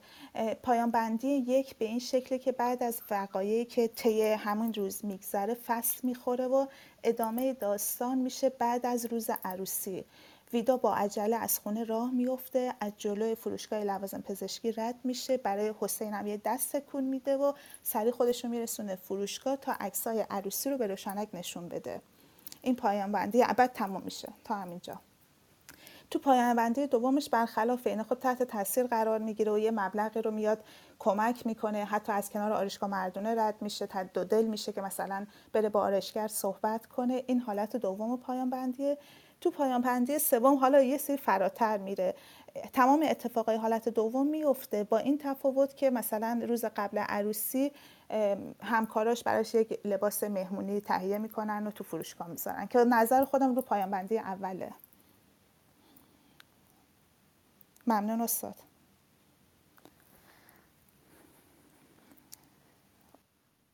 استاد جان خب صدای من بزنین هست؟ به دوست. بله بله صداتون دارم. من یه لحظه طول میکشه چون میگم گوشیم هنگ میکنه، صدا رو قطع و وصل کنم. یه چند ثانیه بهم زمان بدید لطفا. خب داشتم میگفتم که الان صدای من دارید دیگه؟ بله. آره. ببین الان دوستان چند ثانیه فرصت داشته باشن تجزیه تحلیل کنن، ولی اگه بخوام به صورت خلاصه بگم، شما 3 تا پایان بندی برای کار در نظر گرفتی. خیلی جالب بود، یعنی دقیقا همین درس که ما امروز دادیم و انگار خلاصه شد شما نوشتی. یعنی یه پایان بندی باز داری که در ابتدای، خب در واقع حالا دست تکون میده و رد میشه و هرچند من اینو یه مقدار بستم میدونم چون در واقع عروسی هم کرده، مراسم عروسی هم برگزار شده، اما ما مثلا فقط عکس عروسی رو نشون میده و تموم میشه و نمیدونیم در واقع در وجود این آدم چی گذشته، در درونش چی گذشته، بعداً چه خواهد کرد. ولی پایان بندی چیز دیگه، با در واقع پیروزی شر بر خیر تموم میشه. در واقع اون وجه خودخواه اون آدم بر وجه مثلا انسان دوستانش غلبه میکنه. بخش دوم در واقع خب یه پایان بندی فیلم هندی طوره که شخصیت بد داستان که از ابتدا ما یه مقدار با کجرفتاری ها و کجفکریاش و سطحی نگریاش در هر صورت روبرو بودیم به خودش میاد و سعی میکنه یک کار خیر و انسانی انجام بده و از خوب گذشتگی میکنه. این یک پایان بندی خیلی کلاسیکه، ما در ادبیات کلاسیک بسیار شاهدش بودیم. یه پایان بندی سوم داریم که پایان بندی در واقع داستان‌های تویستواره، تویست با همون یعنی پایان بندی غافلگیرانه در واقع باز کلاسیکه که اون بدترین نوع پایان بندیه که در واقع این از خود گذشتگی میکنه، این کار رو انجام میده، اما در واقع دوستاش در عین حال با وجودی که این کار کرده براش یه هدیه میخرن و همون چیزی که میخواسته بهش میدن. در واقع به قول معروف سومین پایان بندیه که یه سریالی فکر کنم تلویزیون ایران پخش میکنه به نام کلید اسرار، درسته اگه اشتباه نکنم؟ آره من شنیدم. آره کلید آره. اسرار. بعد در واقع شبیه اونه که در واقع این آدم چنین اشتباه مثلا چنین تصمیم بزرگ و از خودگذشتگی بزرگ میکنه، اما حالا دست طبیعت، کارما، خدا یا هر چیز دیگه ای جوابشو میگیرن و نتیجه گیری اخلاقیش این میشه که مثلا ایزد در بیابانت دهد باز. ببین هیچ کدوم از این پایان بندی ها ایرادی نداره، ولی اگر تو میخوای یک داستان مدرن بنویسی، داستانی که در واقع یک فضای رئال داشته باشه، یک فضای در واقع که مخاطب رو با زشتی های جهان روبرو کنه، پایان بندی اول مناسبه که در واقع اون چیزیه که میگم یک فضای مثلا مثل فیلم دزد دوچرخه دسیکاس، خب یعنی یک فضاییه که کاملا رئالیسمه، کاملا زشتی ها به چشم میاد و آدم ها گاهی به خاطر خواسته‌های شخصیشون دیگران رو قربانی میکنن و یک چرخه‌ای از ظلم وجود داره در جهان، همونجور که همیشه بوده. در دومی خب میشه اگر بخوای پایان بندی انتخاب کنی که نشون بدی که انسان ها میتونن تغییر کنن، میتونی نشون بدی که آدم ها بد مطلق نیستن، امید در جهان جریان داره و آدم ها میتونن عوض بشن. اگه پایان بندی اول بخوای به کار ببری، همین چیزی که خوندی حالا با یه ذره ادیت و اینا پایان بندی مناسبیه. اگر در واقع حتی مثلا میتونی در واقع یه مقدار تویست هم بهش اضافه کنی، یه غافلگیری، همون تویست یعنی پایان غافلگیرانه، مثلا همون مثلا کارهای مثلا یه سری کارا مثلا مثل حس شیشم و اینا اگر فیلماشو دیده باشید، یا مظنون همیشگی، اینا همه تویست داره این فیلم ها. اگه میخوای تویست داشته باشه، مثلا میتونه اون لحظه که دست تکون میده حسین هم براش دست تکون بده، بعد به هم یک لبخندی بزنن، یعنی مخاطب مطمئن بشه که این از خودگذشتگی کرده و پولو داده به حسین، و بعد بره اونجا ببینی عکس عروسی رو میگه نشون میده و فلان و اینا، بعد میگه راستی اون پسر مثلا پسر بدبخته بود که اون روز گفتی، اونم امروز دیدمش، چقدر معصومه، حیف که مثلا این آدما انقدر راحت بعد بمیرن، کاش که مثلا کسی بود که به اینا کمک میکرد. حتی میتونه جمله نهایی، ضربه نهایی هم آخر داشته باشه اینجوری. حالا این مثلا فی‌البداهه گفتم ها، خودت بر روش کار کنی. پایان بندی اول الان مناسبه. پایان بندی دوم اگه بخوای انتخاب کنی، باید حتما یه مقدار طولانی تر باشه. چرا؟ چون این آدم یک شبه با یه جمله، با یه حرف، با یه دونه مثلا بلند نشدن یا شدن، نباید چه این آدمی به خودش بیاد و عوض بشه و تغییر کنه.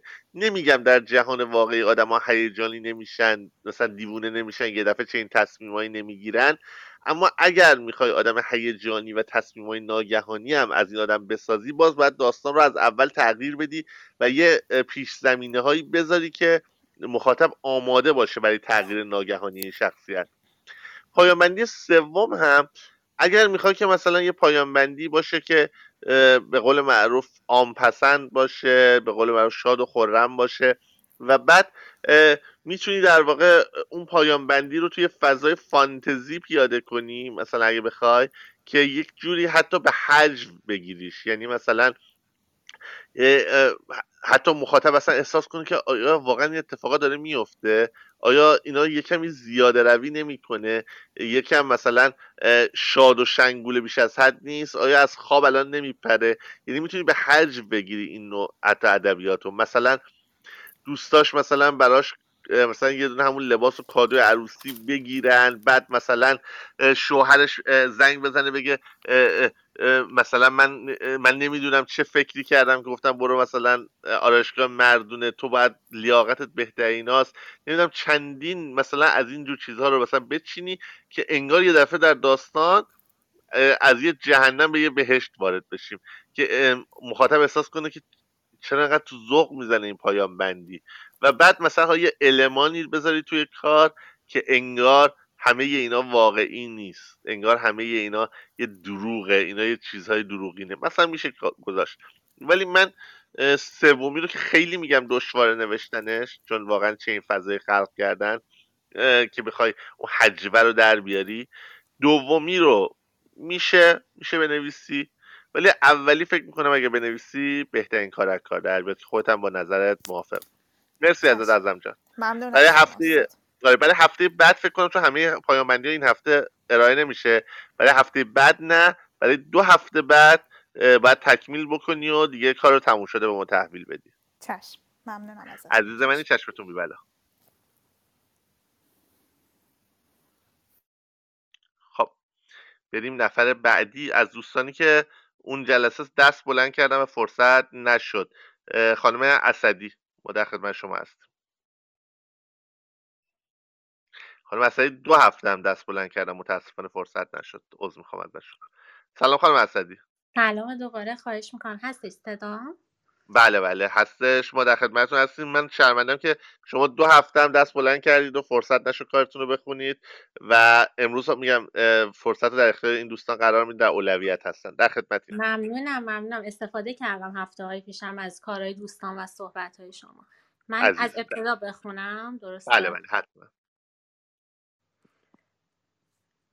اسم آن یکی را گذاشتم امیر، فردای روزی که با امیر به هم زدیم ظاهر شد. این یکی که درشت‌تر از بقیه است و بغل دست امیر نشسته هم اسمش رضایی است، از بس که داشت آن هفته حرص هم میداد. اسم این که جوانتر از همه است را هم میگذارم سیمین، چون دقیقاً بعد از دعوای دیروزم با او تشریفش را آورده. قیافه‌اش شبیه یک بادکنک قرمز شفاف است. بادکنکی که با مایعی سفید پرش کرده باشند. بادکنکی که انگار خطر نزدیک شدن یک بچه وحشی با سوزن دائم تهدیدش می‌کند و باید یک گوشه مخفی نگهش داشت که دست کسی به آن نخورد. حواسم هست که خودم هم زیاد با آن ور نروم. باید خودش خود به خود خوب بشود، وگرنه جای این هم میماند. مثل این همه سوراخ دیگری که روی پیشانی و چانه هم جا خوش کرده اند. شمع‌های جلوی آینه را با فندک روشن می‌کنم. می‌نشینم روی صندلی. آب از موهایم می‌چکد روی سرشانه‌ها. بعد سر می‌خورد و سرامیک زیر پایم را خیس می‌کند. امشب که بگذرد 50 روز می‌شود. 50 روز است از خانه بیرون نرفتم.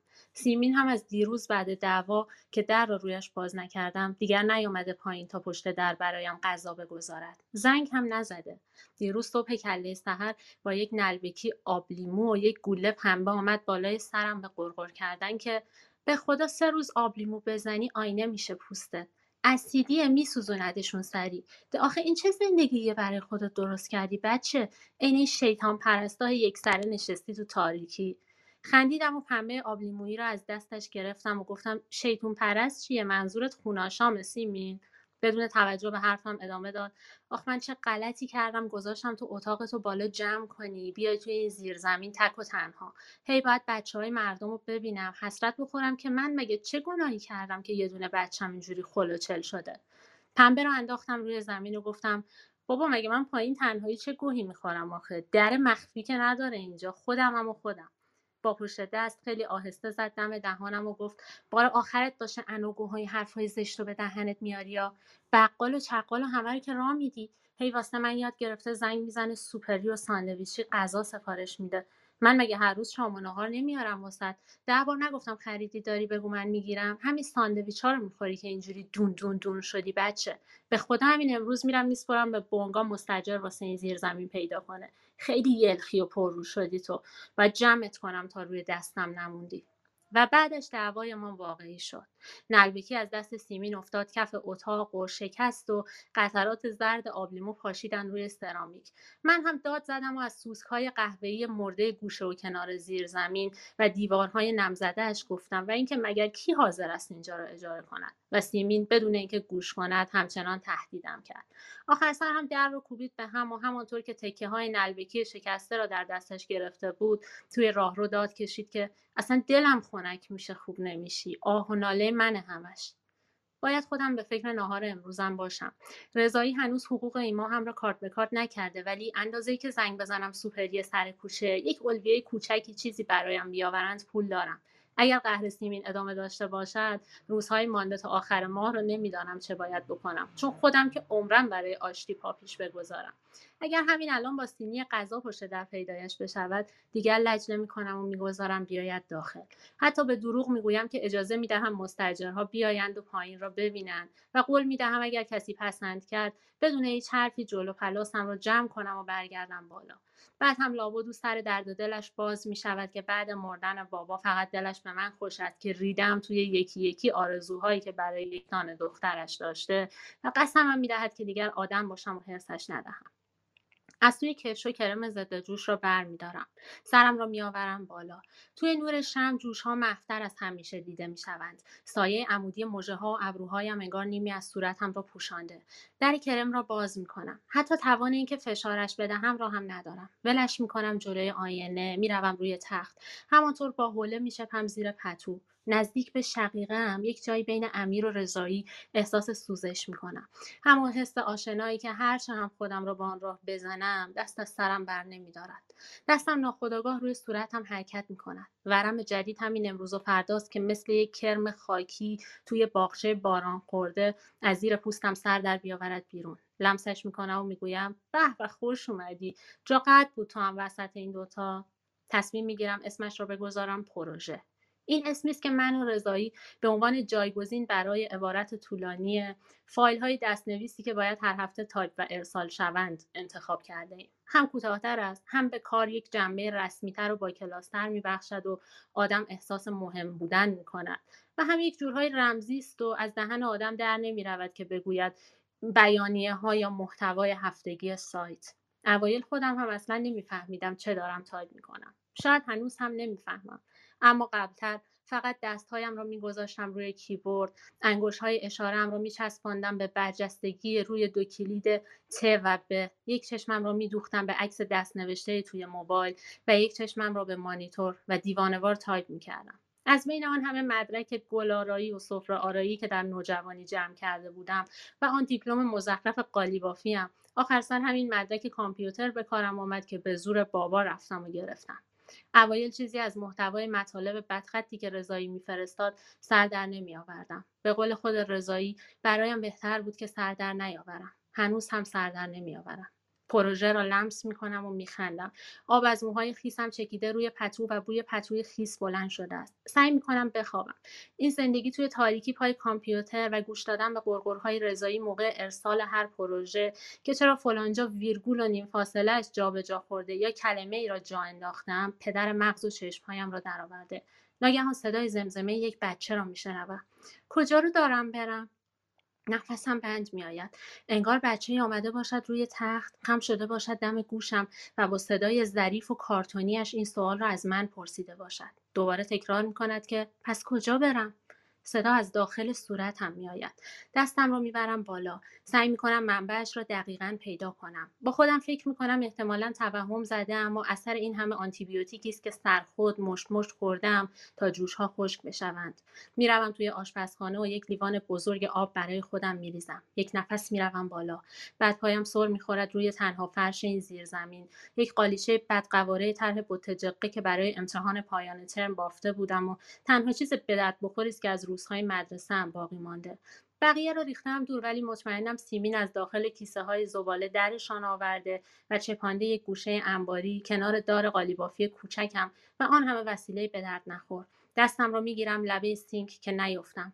نوری که از لای پرده راه کرکره‌ای آشپزخانه زده بیرون، تابیده به سینک نقره‌ای و لکه روشنی که درست کرده دارد عصبیم می‌کند. همانطور که سرم خم است، توی نور تابیده به سینک چشمم میافتد به تصویر کج و کله صورتم و بدون اینکه چیز واضحی ببینم، از دیدن همان طرح کلیش زانوهایم شروع می‌کنند به لرزیدن.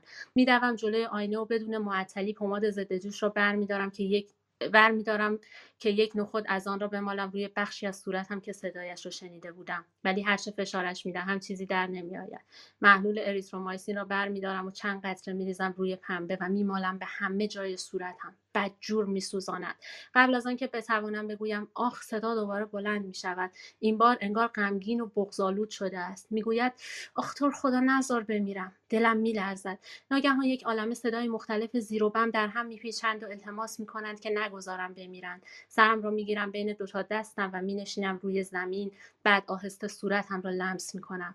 جوشها انگار به تپش افتادند و لبهای نامرئیشان میجنبد. داد میکشم ساکت و همگی خفه میشوند. فصل.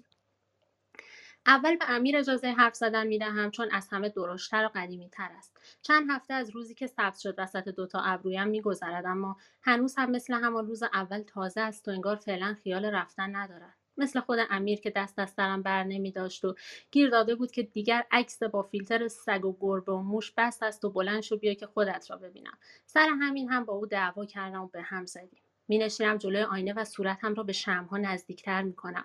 تپش قلبم شدید میشود، اما باید از نزدیکتر ببینمشان. امیر چشم و دهان ندارد. فقط موقع حرف زدن انگار ظاهر درشت و سرخ رنگش به جنبش در میآید. میگویم خب میشنوم و آرزو میکنم پلک بزنم و ناگهان توی تختم زیر پتوی خیس از کابوس بلند شوم. صدایش برخلاف ظاهر غلط اندازش ظریف و خفه است. یک سرفه کوتاه میکند و میگوید تو که انقدر جون کسی رو گرفتن مخالفی، چرا خودت میخوای ما رو بکشی؟ بعد همه جای صورتم به جنبش در میآید و صداهای مختلف همین جمله را تکرار میکنند. یکی میکوبم جلوی میز آینه و دو تا از شمع‌ها خاموش میشوند. دعوایشان میکنم و میگویم هیس، اگه بخواین هی با هم حرف بزنیم که نمیشه. اصلا تو از کجا میدونی من با چی مخالفم با چی موافق؟ به جای امیر رضایی شروع میکند به حرف زدن. چون ما هم مثل تو زل میزنیم تو اون صفحه‌ای که توش مینویسی. اون قدم طولانی باهات بودیم که خوب بشناسیمت. بعد یک صدای خیلی آهسته از نزدیک چانه هم میگوید تازه اونایی که مدل منن میتونن تو حافظت هم برن فکراتو بخونن. یعنی بعد انگار که از لو دادن چیزی ترسیده باشد وسط جمله ساکت میشود. میپرسم مدل تو مگه چجوریه؟ جواب میدهد هورمونی. صدای کوبیده شدن در میآید. هنوز هم منتظرم که از خواب بپرم، اما همه چیز واقعی است. هم صورتم که از هر گوشه‌اش یک صدایی به خصوص میآید، همین تاریکی و شعله‌های لرزان شمع و هم صدای سیمین که در راهرو پیچیده است. به جوش‌ها میگویم چند دقیقه خفه شوند و بعد میروم در را باز کنم. منتظرم یک سینی غذا در دست سیمین باشد، اما از این خبرها نیست. بدون اینکه به چشمم نگاه کند میگوید جمع و جور کن، یه ساعت دیگه بونگا میخواد مشتری بفرسته. سوسموس ببین نیفتاده باشه دور و بر. شروع میکنم به جیغ و داد و در را میکوبم. از توی راهرو غر میزند و تهدید میکند. حوصله‌اش را ندارم. برمیگردم جلوی آینه و شمع‌ها که ادامه حرف جوش‌ها را بشنوم. بدون اینکه چیزی بپرسم رضایی ادامه میدهد ما فقط میخوایم زندگی کنیم. قول میدیم تا جایی که میشه اذیتت نکنیم، دردت نیاد. فقط همین گوشه‌ای که هستیم بمونیم. آخه مشکل من دردم نیست، قیافمه. با این وضعی که شما برام درست کردین از در نمیتونم بزنم بیرون. حتی خدا رو خوش میاد بالاخره پروژه که تا آن لحظه ساکت بوده به حرف میآید. بیرونم میزنی، نگران نباش. میپرسم چجوری و پروژه دوباره تکرار میکند که نگرانش نباش. و من تصمیم میگیرم نگران نشوم. دست خودم نیست. حتی وقتی روزهای بعد 2-3 تا مشتری میآیند که زیر زمین را پسند کنند هم نگران نمیشوم. مطمئنم اتفاق بدی نمیافتد. نه سیمین زیر زمین را از من میتواند بگیرد، نه جوش ها میتوانند پر رو بازی در بیاورند. شروع میکنم به یک زندگی مسالمت آمیز با آنها. پروژه موقع تایپ درباره شیوه نوشتنم نظر میدهد و راهنمایی‌ام میکند. امیر از کمبودهای زندگی عشقی‌ام میگوید و رضایی اصرار میکند اسمش را عوض کنم چون هیچ شباهتی با آن مرد کچل توی صفحه گوشی‌ام ندارد. میگوییم و میخندیم و مستاجرها هم دیگر پیدایشان نمیشود. به جای آنها دوباره سیمین با سینی‌های غذا پشت در ظاهر میشود و هر بار بدون اینکه به چشمهایم نگاه کند قر میزند که بچمی نمیشه بذارم بمیری که هر چقدرم ان باشی. از همان روز شکستن نلبکی تا الان این باند مسخره را پیچیده سر انگشتش که من دلم برایش بسوزد که تکه های شکسته نلبکی را جمع کرده و انگشتش بریده. من و جوش‌ها سینی را از دستش میگیریم و تشکر میکنیم و پشت در بسته میخندیم. روزها میگذرد. پروژه دارد روز به روز کوچکتر میشود. شروع میکنم به خوردن چیپس. نمکدان رو خالی میکنم روی ظرف غذایم. تخم مرغ صبحانه‌ام رو با یک عالمه روغن سرخ میکنم اما فایده‌ای ندارد. یک عالمه دوست جدید سبز میشوند روی صورتم، اما پروژه بزرگ نمیشود که نمیشود. بعد یک روز توی خواب و بیداری وقتی وسط ابرویم رو میخارانم یک پوسته نازک قهوه‌ای میآید زیر ناخنم. از خواب میپرم و صدایش میکنم پروژه کوشی. کسی جواب نمیدهد. بقیه‌شان هم بغض کردند. جوشم خوب شده اما دوستم مرده است. قصه خوردنم فایده‌ای ندارد. نمیتوانم بیشتر از آن عمر مشخصی که دارن زنده نگهشان دارم. سرچ میکنم که آیا دارویی که خاصیت برعکس ضد جوش داشته باشد وجود دارد یا نه. احمق شدم. رضایی میگوید که بیایید در لحظه زندگی کنیم و این عمر کوتاهی که ما داریم را با هم خوش بگذرانیم. باورم نمیشود آن موقعی که دنبال خوب شدنشان بودم انگار عمر 1000 ساله داشتند و حالا که با هم رفیق شده ایم عمرشان اینقدر به نظرم کوتاه شده است. به رضایی میگویم که موافقم. چراغ‌ها را روشن میکنم و موزیک میگذارم. میروم جلوی آینه و دیگر از تماشایشان لذت میبرم.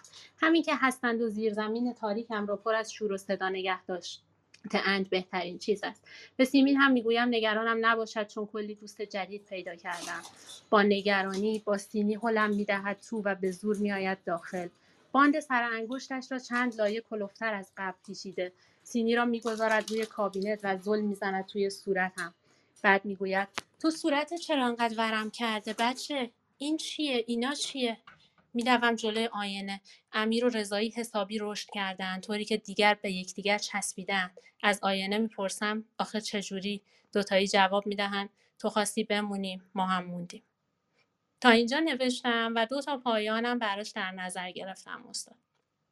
ببخشید که طولانی شد. خیلی وقت کارگاه رو نه نه نه اصلا اتفاق خیلی خوب بود. فقط یه نکته من فکر کنم داستان تموم شد، یعنی خیلی جمله آخرش طوری بود که میتونست پایان بندی هم باشه. خب من منتظر شنیدن پایان بندی هستم. بله پایان ها، دو تا پایانی که در نظر گرفتم نسبتاً یعنی ایده مشابهی پشتشون هست. پایان اولی به این صورتی که این میخواد از خونه بیرون بزنه و در واقع مادرش هم بیرون میکنه، نمیذاره بیاد تو، و در واقع انقدر اینا بزرگ شدن که جلوی چشاش هم تقریبا پوشوندن، نمیتونه حتی درست جلوی پاشو ببینه و ازشون میخواد که کمکش کنن راه بره بالا به مادرش سر بزنه، چون روزهاست که ازش خبری نداره و کمک میخواد که توی پله ها زمین نخوره. و وقتی که به سمت در حرکت میکنه و میره بالا، میبینه که مادرش جواب نمیده. همینطور که میره به سمت در خروجی، دستگیره رو میکشه، در رو تا نصف باز میکنه و بعد دیگه دیدش مختل میشه و دیگه نمیبینه، کم کم حساشو از دست میده، دست و پاشو حس نمیکنه، صداش رو هم انگار از دست میده و از اینجا به بعد راوی اول شخص عوض میشه و اون جوش ها راوی میشن که میگن صداش رو هم میبلعیم و در رو باز میکنیم و قل میخوریم توی خیابونی که اونجا یه عالمه زخم و جوش و دمل و زائده دارن خیلی عادی راه میرن و چون انگشت های دست این دختر رو ما هنوز حس میکنیم، قل میخوریم به سمت داروخونه اونور خیابون که کرم ضد انسان بخریم بزنیم بهش.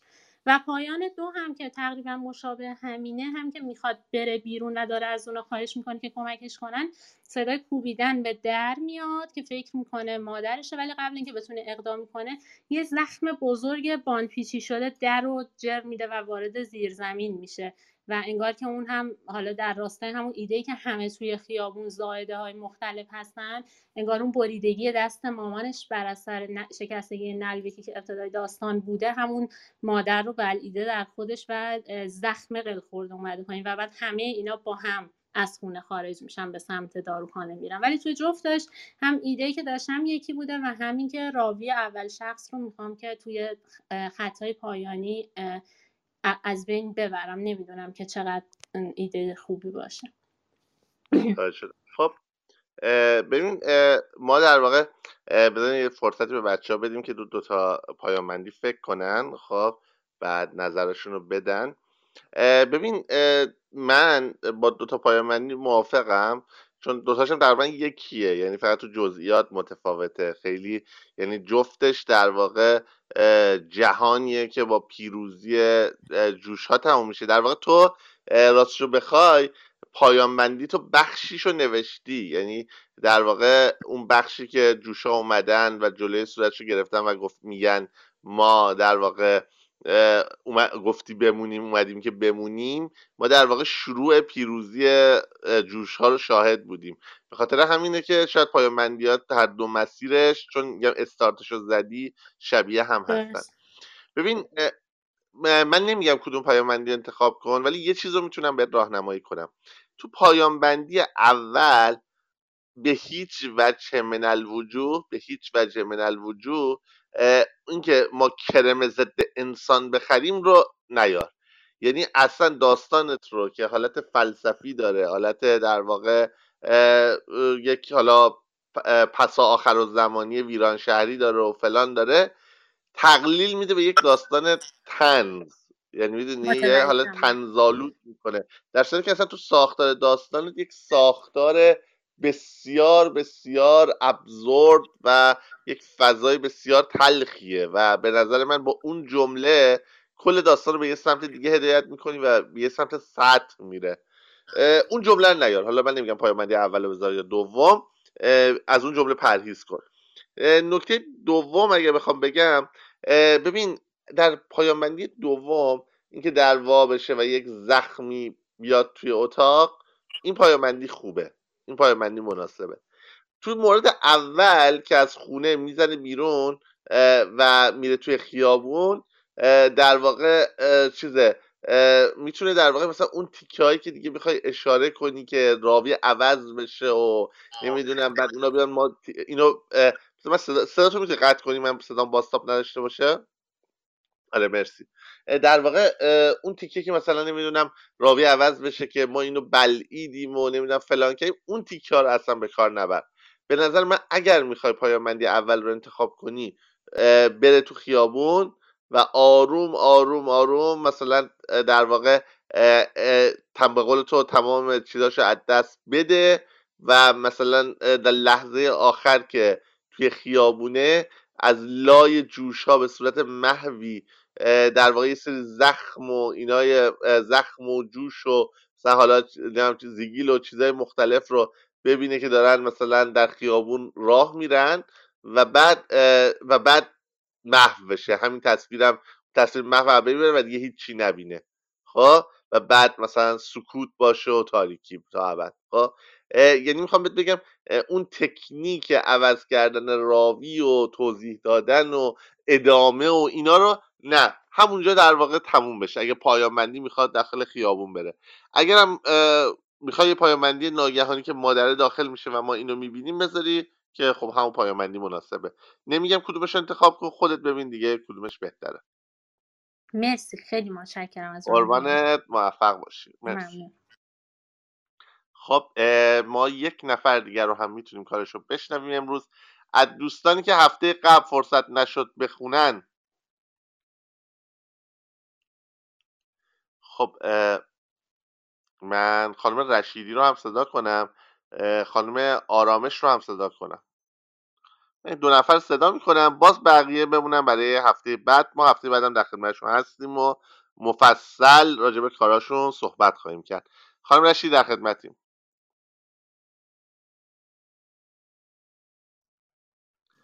سلام. شبتون بخیر استاد. سلام. ما صداتون رو خیلی خیلی آهسته داریم. بله الان اجازه بدین. الان خوبه؟ الان بهتر شد، خیلی بهتر شد. آره.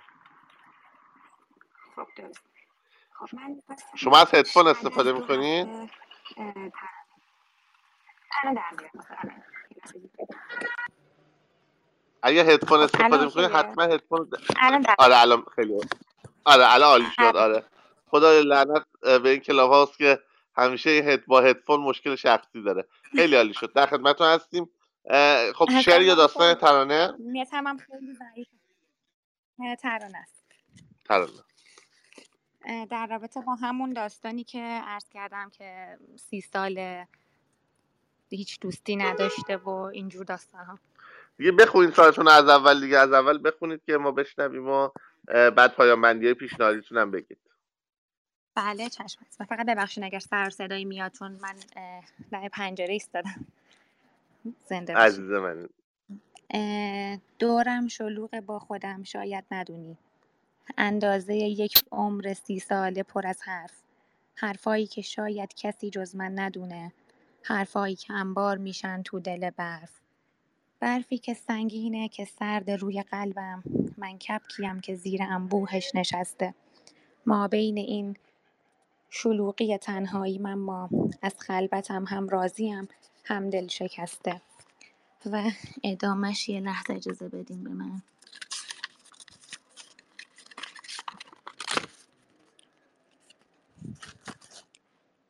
تنهایی یعنی لذت کافه نشینی با قهوه ترکت روی میز دوتایی. تنهایی یعنی دست رویاتو بگیری وقتی که فیلم میبینی یا تو سینمایی. تنهایی یعنی گم بشی لای کتابات، بیرون بری با تک تک فکرها و شعرات. تنهایی یعنی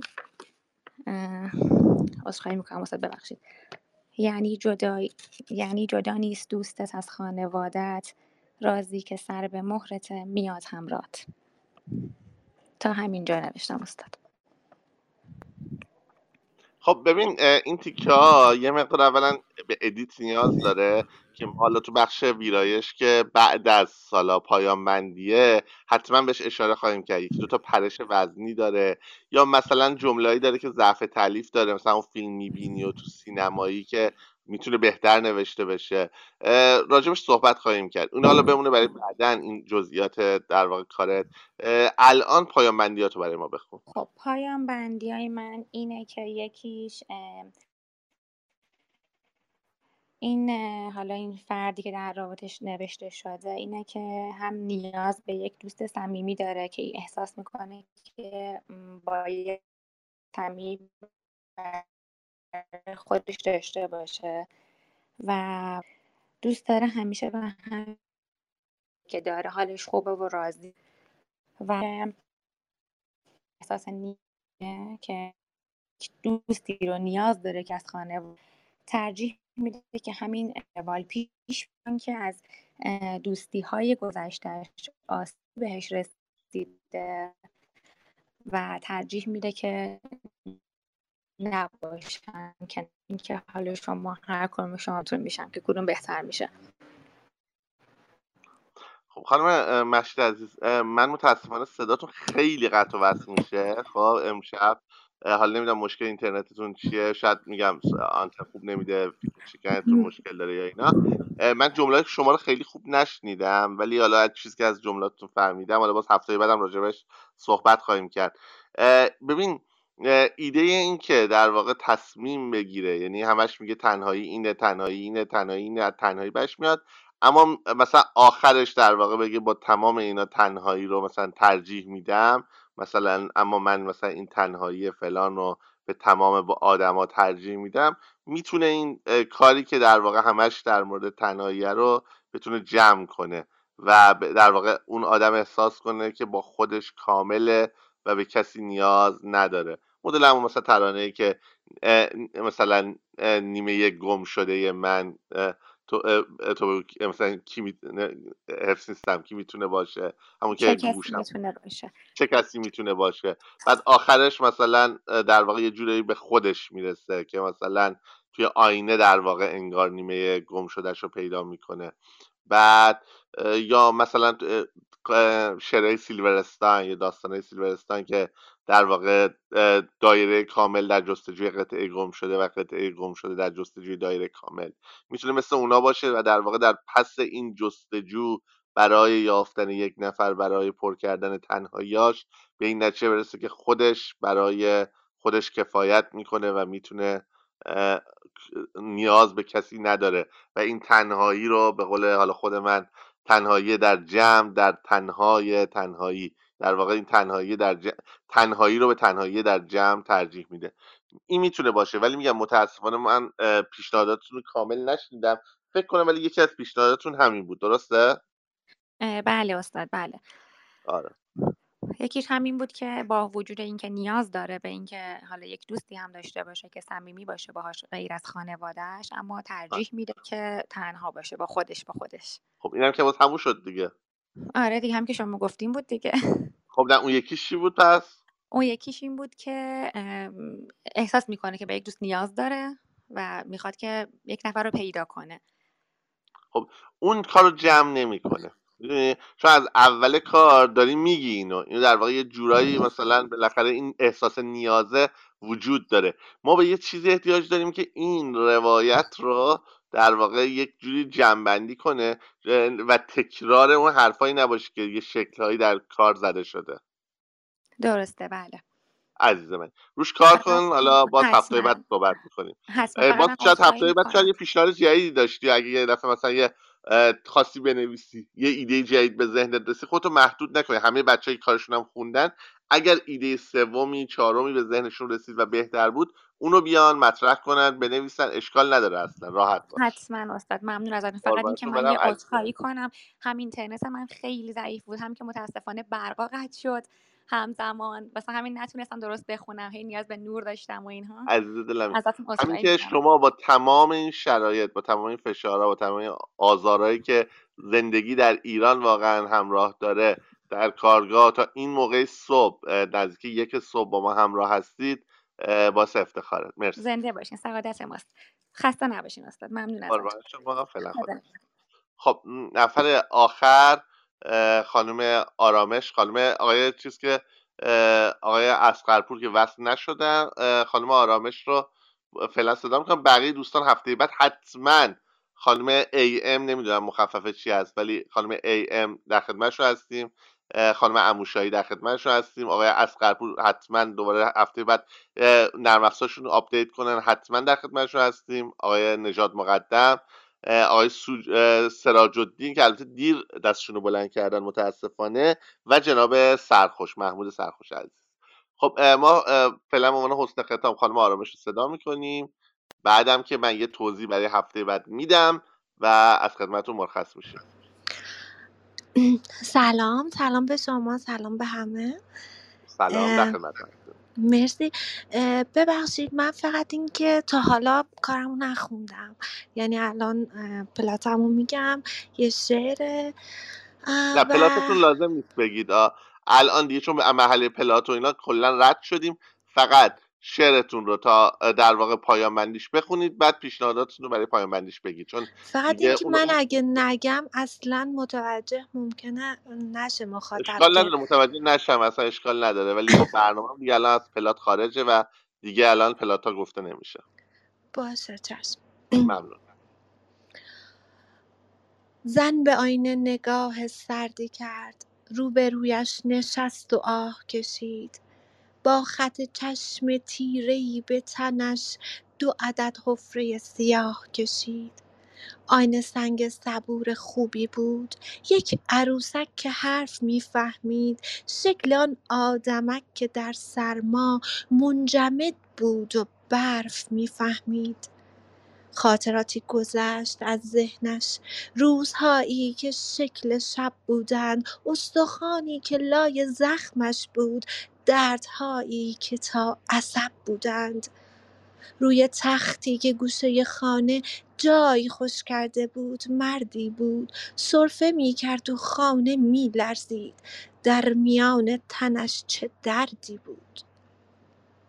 یاد لبخندهای او افتاد، چالگونه نگاه مردانه، مهربان بود و با نگاهش عشق لانه می کرد در دل خانه. زن 2 خط خمیده خسته روی آینه به جای ابرو کاشت. یاد آن روزها که زیبا بود، یاد آن چهره که بر و رو داشت. مرد چشمان خسته اش را بست، پشت پلکش کسی حضور نداشت. یک خیابان سرد و غمگین شد، روح او برگه عبور نداشت. وسط آن هلال ابروها زن یه خط سیاه صاف کشید، یک نفس عطر خاطر بویید، روی قلبش یه حرف کاف کشید.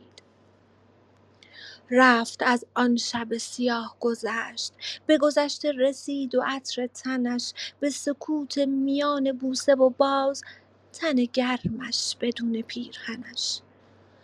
نفسش از هوای خانه گرفت، یاد عطر تنی عزیز افتاد.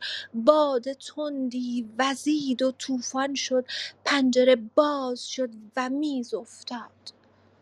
قاب عکسی شکست و مردی از شیشه های شکسته پیدا شد. دستها را به سمت هم بردند، مرد مه بود و باز رویا شد. زن به دنبال مه به پنجره رفت، مرد در آن غبار گم شده بود. مثل سوزن میان آن همه کاه، مثل یک ذره اتم شده بود. زن یه خط سیاه تار کشید، زیر بینی به جای لبهایش صورتش را کشید و کامل کرد، موی مشکی شبیه شبهایش. آینه سنگ صبور خوبی بود، شیشه ای از دل سیاهی سنگ، بهترین هم زبان و هم صحبت برای خستگی یک دل تنگ. زن نگاهی به قاب عکس انداخت و به آن پنجره که بسته نشد و نگاهی به شکل نقاشیش که توی قاب آینه خسته نشد. حالا اینجا پایان بندیشه که 2 تا پایان بندی داره. این شماره 1 که میخونم: زن زدود اشک‌های سردش را توی آینه نگاه کرد و شکست. آینه ایستاده بود خیره به او، موقع مرگ چشمهاشو نبست. پایان بندی دومم: گربه‌اش پاکشان و خسته و خواب آمد و روی هر 2 پاش نشست. آینه فهمید گربه عاشق اوست، آینه افتاد و ایستاده شکست. خب روشن کرد. اولا که ما از شما نخواسته بودیم که در واقع بنویسید، اگه گفتیم تا جای ممکن اگه بشه ایدهش رو بگید که بعداً اگر مثلا حالا موافقت شد ایده رو بنویسید، حالا اشکال نداره. خب بعد ولی مرسی از کارت. خب کارت هم نخونده بودی و برای اولین بار بود میشیدم. حالا یه ایرادی که داره، حالا بعد توی ویرایش نهایی بعدن تو بخش صداتو میتونی قطع کنی که صدای من باستاب نداشته باشه؟ مرسی، ممنون. بعد تو بخش ویرایش ما روش کار خواهیم کرد، ولی تا اون موقع خودت هم روش کار باید بکنی، چون یه ایراد خیلی پایه‌ایه که ممکنه باعث بشه خیلی از جاهای کارت تغییر بکنه. اینه که کارت بین زبان معیار و محاوره تغییر میکنه. یعنی در واقع ما کارت زبانش معیاره از اول تا آخر، بعد چند تا کلمه توی کار یا محاورن یا به صورت محاوره خونده میشن. یعنی چی؟ مثلا کل کار که زبانش معیاره، بعد شما میبینی به جای یک یه به کار میبری که محاوره یکه. خب این در واقع باید همش به یک تغییر پیدا کنه که خب وزن عوض میشه و تو مجبور اون مصرع‌ها رو دوباره بنویسی. ولی این مشکل اصلی یه بخش دیگه است. یعنی ما در محاوره و کلمات غیر فارسی یه اختیاری داریم به نام تقلیل. یعنی اگر در واقع یه هجای بلند از صامت به علاوه مصوت بلند تشکیل شده باشه، مثلا ما میتونیم این هجای بلنده ولی میتونیم کوتاه محسوبش کنیم. مثلا تو ترانه بگیم با تو یاد گرفتم از عشق، به جای با تو یاد گرفتم از عشق، با رو در واقع سریع بخونیم و کوتاه محسوبش کنیم، هجای بلند به کوتاه تبدیل بشه. یا اینکه مثلا هجای کشیده‌ای که از صامت به علاوه مصوت بلند به علاوه صامت تشکیل شده به بلند تبدیل بشه. مثلا بگیم مثل ده خدا، خاک به سرم بچه به هوش اومده، خاک رو به جای کشیده بلند محسوب کنیم. تو در واقع کلمات محاوره به کار میره. کلمات غیر فارسی هم به خاطر اینکه کشیدگیشون و خیلی از زبانها به اندازه کشیدگی در واقع مصوت‌های فارسی نیست و در واقع یه چیزی بین ا و آ، نه آیی که ما تلفظ میکنیم. مثلا زبان خارجی که میگم بیشتر زبانهای اروپایی، نه مثلا زبانی مثل عربی که در واقع تقطیعش عیناً مثل زبان فارسیه. مثلا شما میبینید که مثلا تلویزیون وی رو کوتاه محسوب میکنیم، در صورتی که وی باید یه هجای بلند باشه. حالا شما مثلا در واقع در بعضی از جاهای شعرت از این تقلیل که میگم فقط ویژه کلمات غیر فارسی و شعر محاوره است، حالا شما به خاطر اینکه محاوره استفاده کرده بودی اینجوری کردی، مثلا برای، یعنی رای برای رو در واقع یه جایی از شعرت کوتاه محسوب کردی که نمیشه، تو وزن باید باشه برای. یا مثلا تمام شعرت، حالا اون مشکل اساسی که باعث میشه شعرت یکم به هم بریزه اینه که آوردی آینه. ببین آینه ما نداریم در زبان معیار، ما آینه داریم و آینه داریم. اگر آینه تلفظ کنی در واقع آی میشه یک هجای کشیده، نه میشه یه هجای کوتاه که حالا چون هجای کوتاه آخر کلمه است میتونه به بلند تبدیل بشه. یعنی بلند کوتاه کوتاه که آخری میتونه به بلند هم تبدیل بشه با اختیار اشباع. یا آینه که در واقع بلند بلند کوتاه که حالا کوتاه آخر باز هم با اختیار اشباع میتونه به بلند تبدیل بشه. ولی چیزی به نام آینه در زبان معیار، زبان معیار در زبان محاوره داریم، چیزی به نام آینه که در واقع از دو هجای بلند تشکیل شده باشه ما نداریم. پس این رو در واقع باید تو کل شعرت یا به آینه تبدیل کنی. آینه خوبی تو را گفته است، آینه راز سر به مهر کسی است، یعنی آینه. یا مثلا آینه، ناگهان آینه چینی شکست، خوب شد اسباب خودبینی شکست. و میتونی به صورت آینه به کار ببری. اینو خب بخوای تغییر بدی، کل اون مصرع هایی که خب دقیقاً مصرع های کلیدی شعرت که کلمه آینه داره عوض میشه. به خاطر همین اینو حتما سعی کن تغییر بدی قبل از اینکه حتی پایان بندی رو بنویسی، چون ممکنه کل کارت یه تغییری بکنه. این یه نکته‌ای که حتما میگم باید تو بخش ادیت تذکر میدادم، ولی چون الان تاثیر داره تو کار زودتر تذکر دادم. و نکته که وجود داره در مورد پایان بندی ها. ببین من نمیگم کدوم پایان بندی رو انتخاب کن، دوتاش در یه حد و اندازن، خیلی با همدیگه تفاوت چشمگیری ندارن در زمینه خوب بودن و جمع کردن کار. اما اون گربهه خیلی ناگهانی در کارت میاد. یعنی اصلا من حداقل شدم، من چون کار خیلی طولانی بود و یه کار تو ادیت ما حتما روش کار میکنیم که ایجاز در کارت به اندازه کافی رعایت نشده بود، اون در واقع شاید من گمش کردم، یعنی بود و من متوجهش نشدم توی روایت داستانی. ولی من یه دفعه احساس کردم گربه از بالا، از اون به قول معروف خدای از دستگاهی بود که وارد شعر شد و خواست شعر رو نجات بده. ما پایان‌بندی اینجوری داریم، ولی کاری که این همه بیت داره، این همه زمینه چینی شده، این همه تصویر داده، این پایان‌بندی ناگهانی که یه گربه بیاد یه مقدار تو ذوق مخاطب میزنه. حالا برای من توضیح بده، میکروفونتو باز کن که آیا گربه قبلش اومده بود تو شعر یا نه؟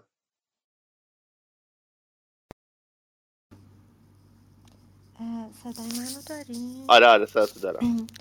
نه من گربه رو ناگهانی آوردم، چون که اصلا رو پایان بندی دوم فکر نکرده بودم و بعد اومدم یهو اینو نوشتم.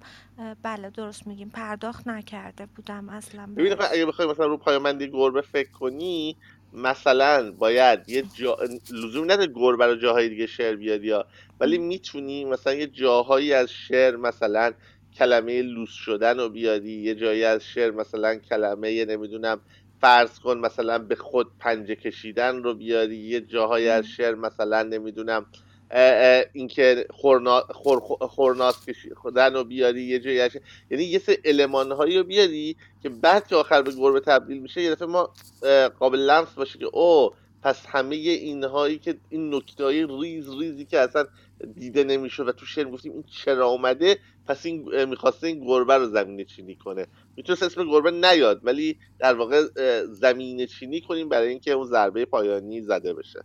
بله مرسی ازت روشنک جان. مرسی از شما که به من این وقت رو دادین. ممنونم عزیز وقت منی، گذاشتین، امیدوارم از هفته‌های بعدم هر هفته در کنار ما باشی و بودم توی استاد، همش بودم، منتها دستم میبردم بالا، منتها هیچ وقت فرصت نشد که من پلاتمو بخونم. آره همین اینطوری شد.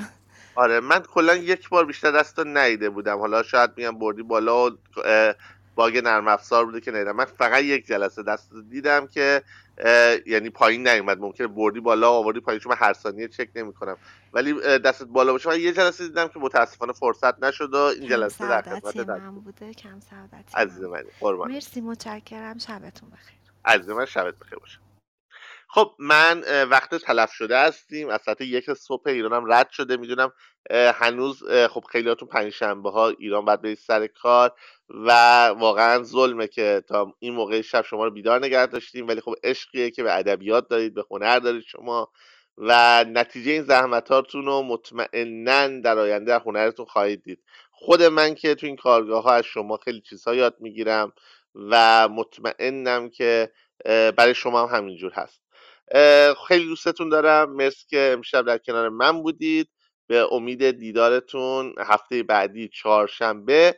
تا هفته بعد باز هم روی پایان بندی ها کار کنید. باز هم اگه حتی اونه که خوندن ایده دیگه ای دارن پرورش بدن، روی ایده هایی که دارن رو بنویسن، هی بازنویسی کنن. اونایی که فرصت نشد پایان بندیشون رو این هفته بخونن، هفته بعد بخونن. اگر باز تموم نشه باز هم یه هفته دیگه، اگر تموم بشه که میریم سراغ ادیت، اگه تموم نشه 3 هفته رو پایان بندی صرف میکنیم. مرسی ازتون، شبتون بخیر و از بچهای خوب توانا هم تشکر میکنم، مثلا آقا جواد عزیز که تا الان در کنار ما بودن. با همرسانی، کامنت ها و لایکاتون به گسترش آگاهی کمک کنید. دکمه سابسکرایب یادتون نره.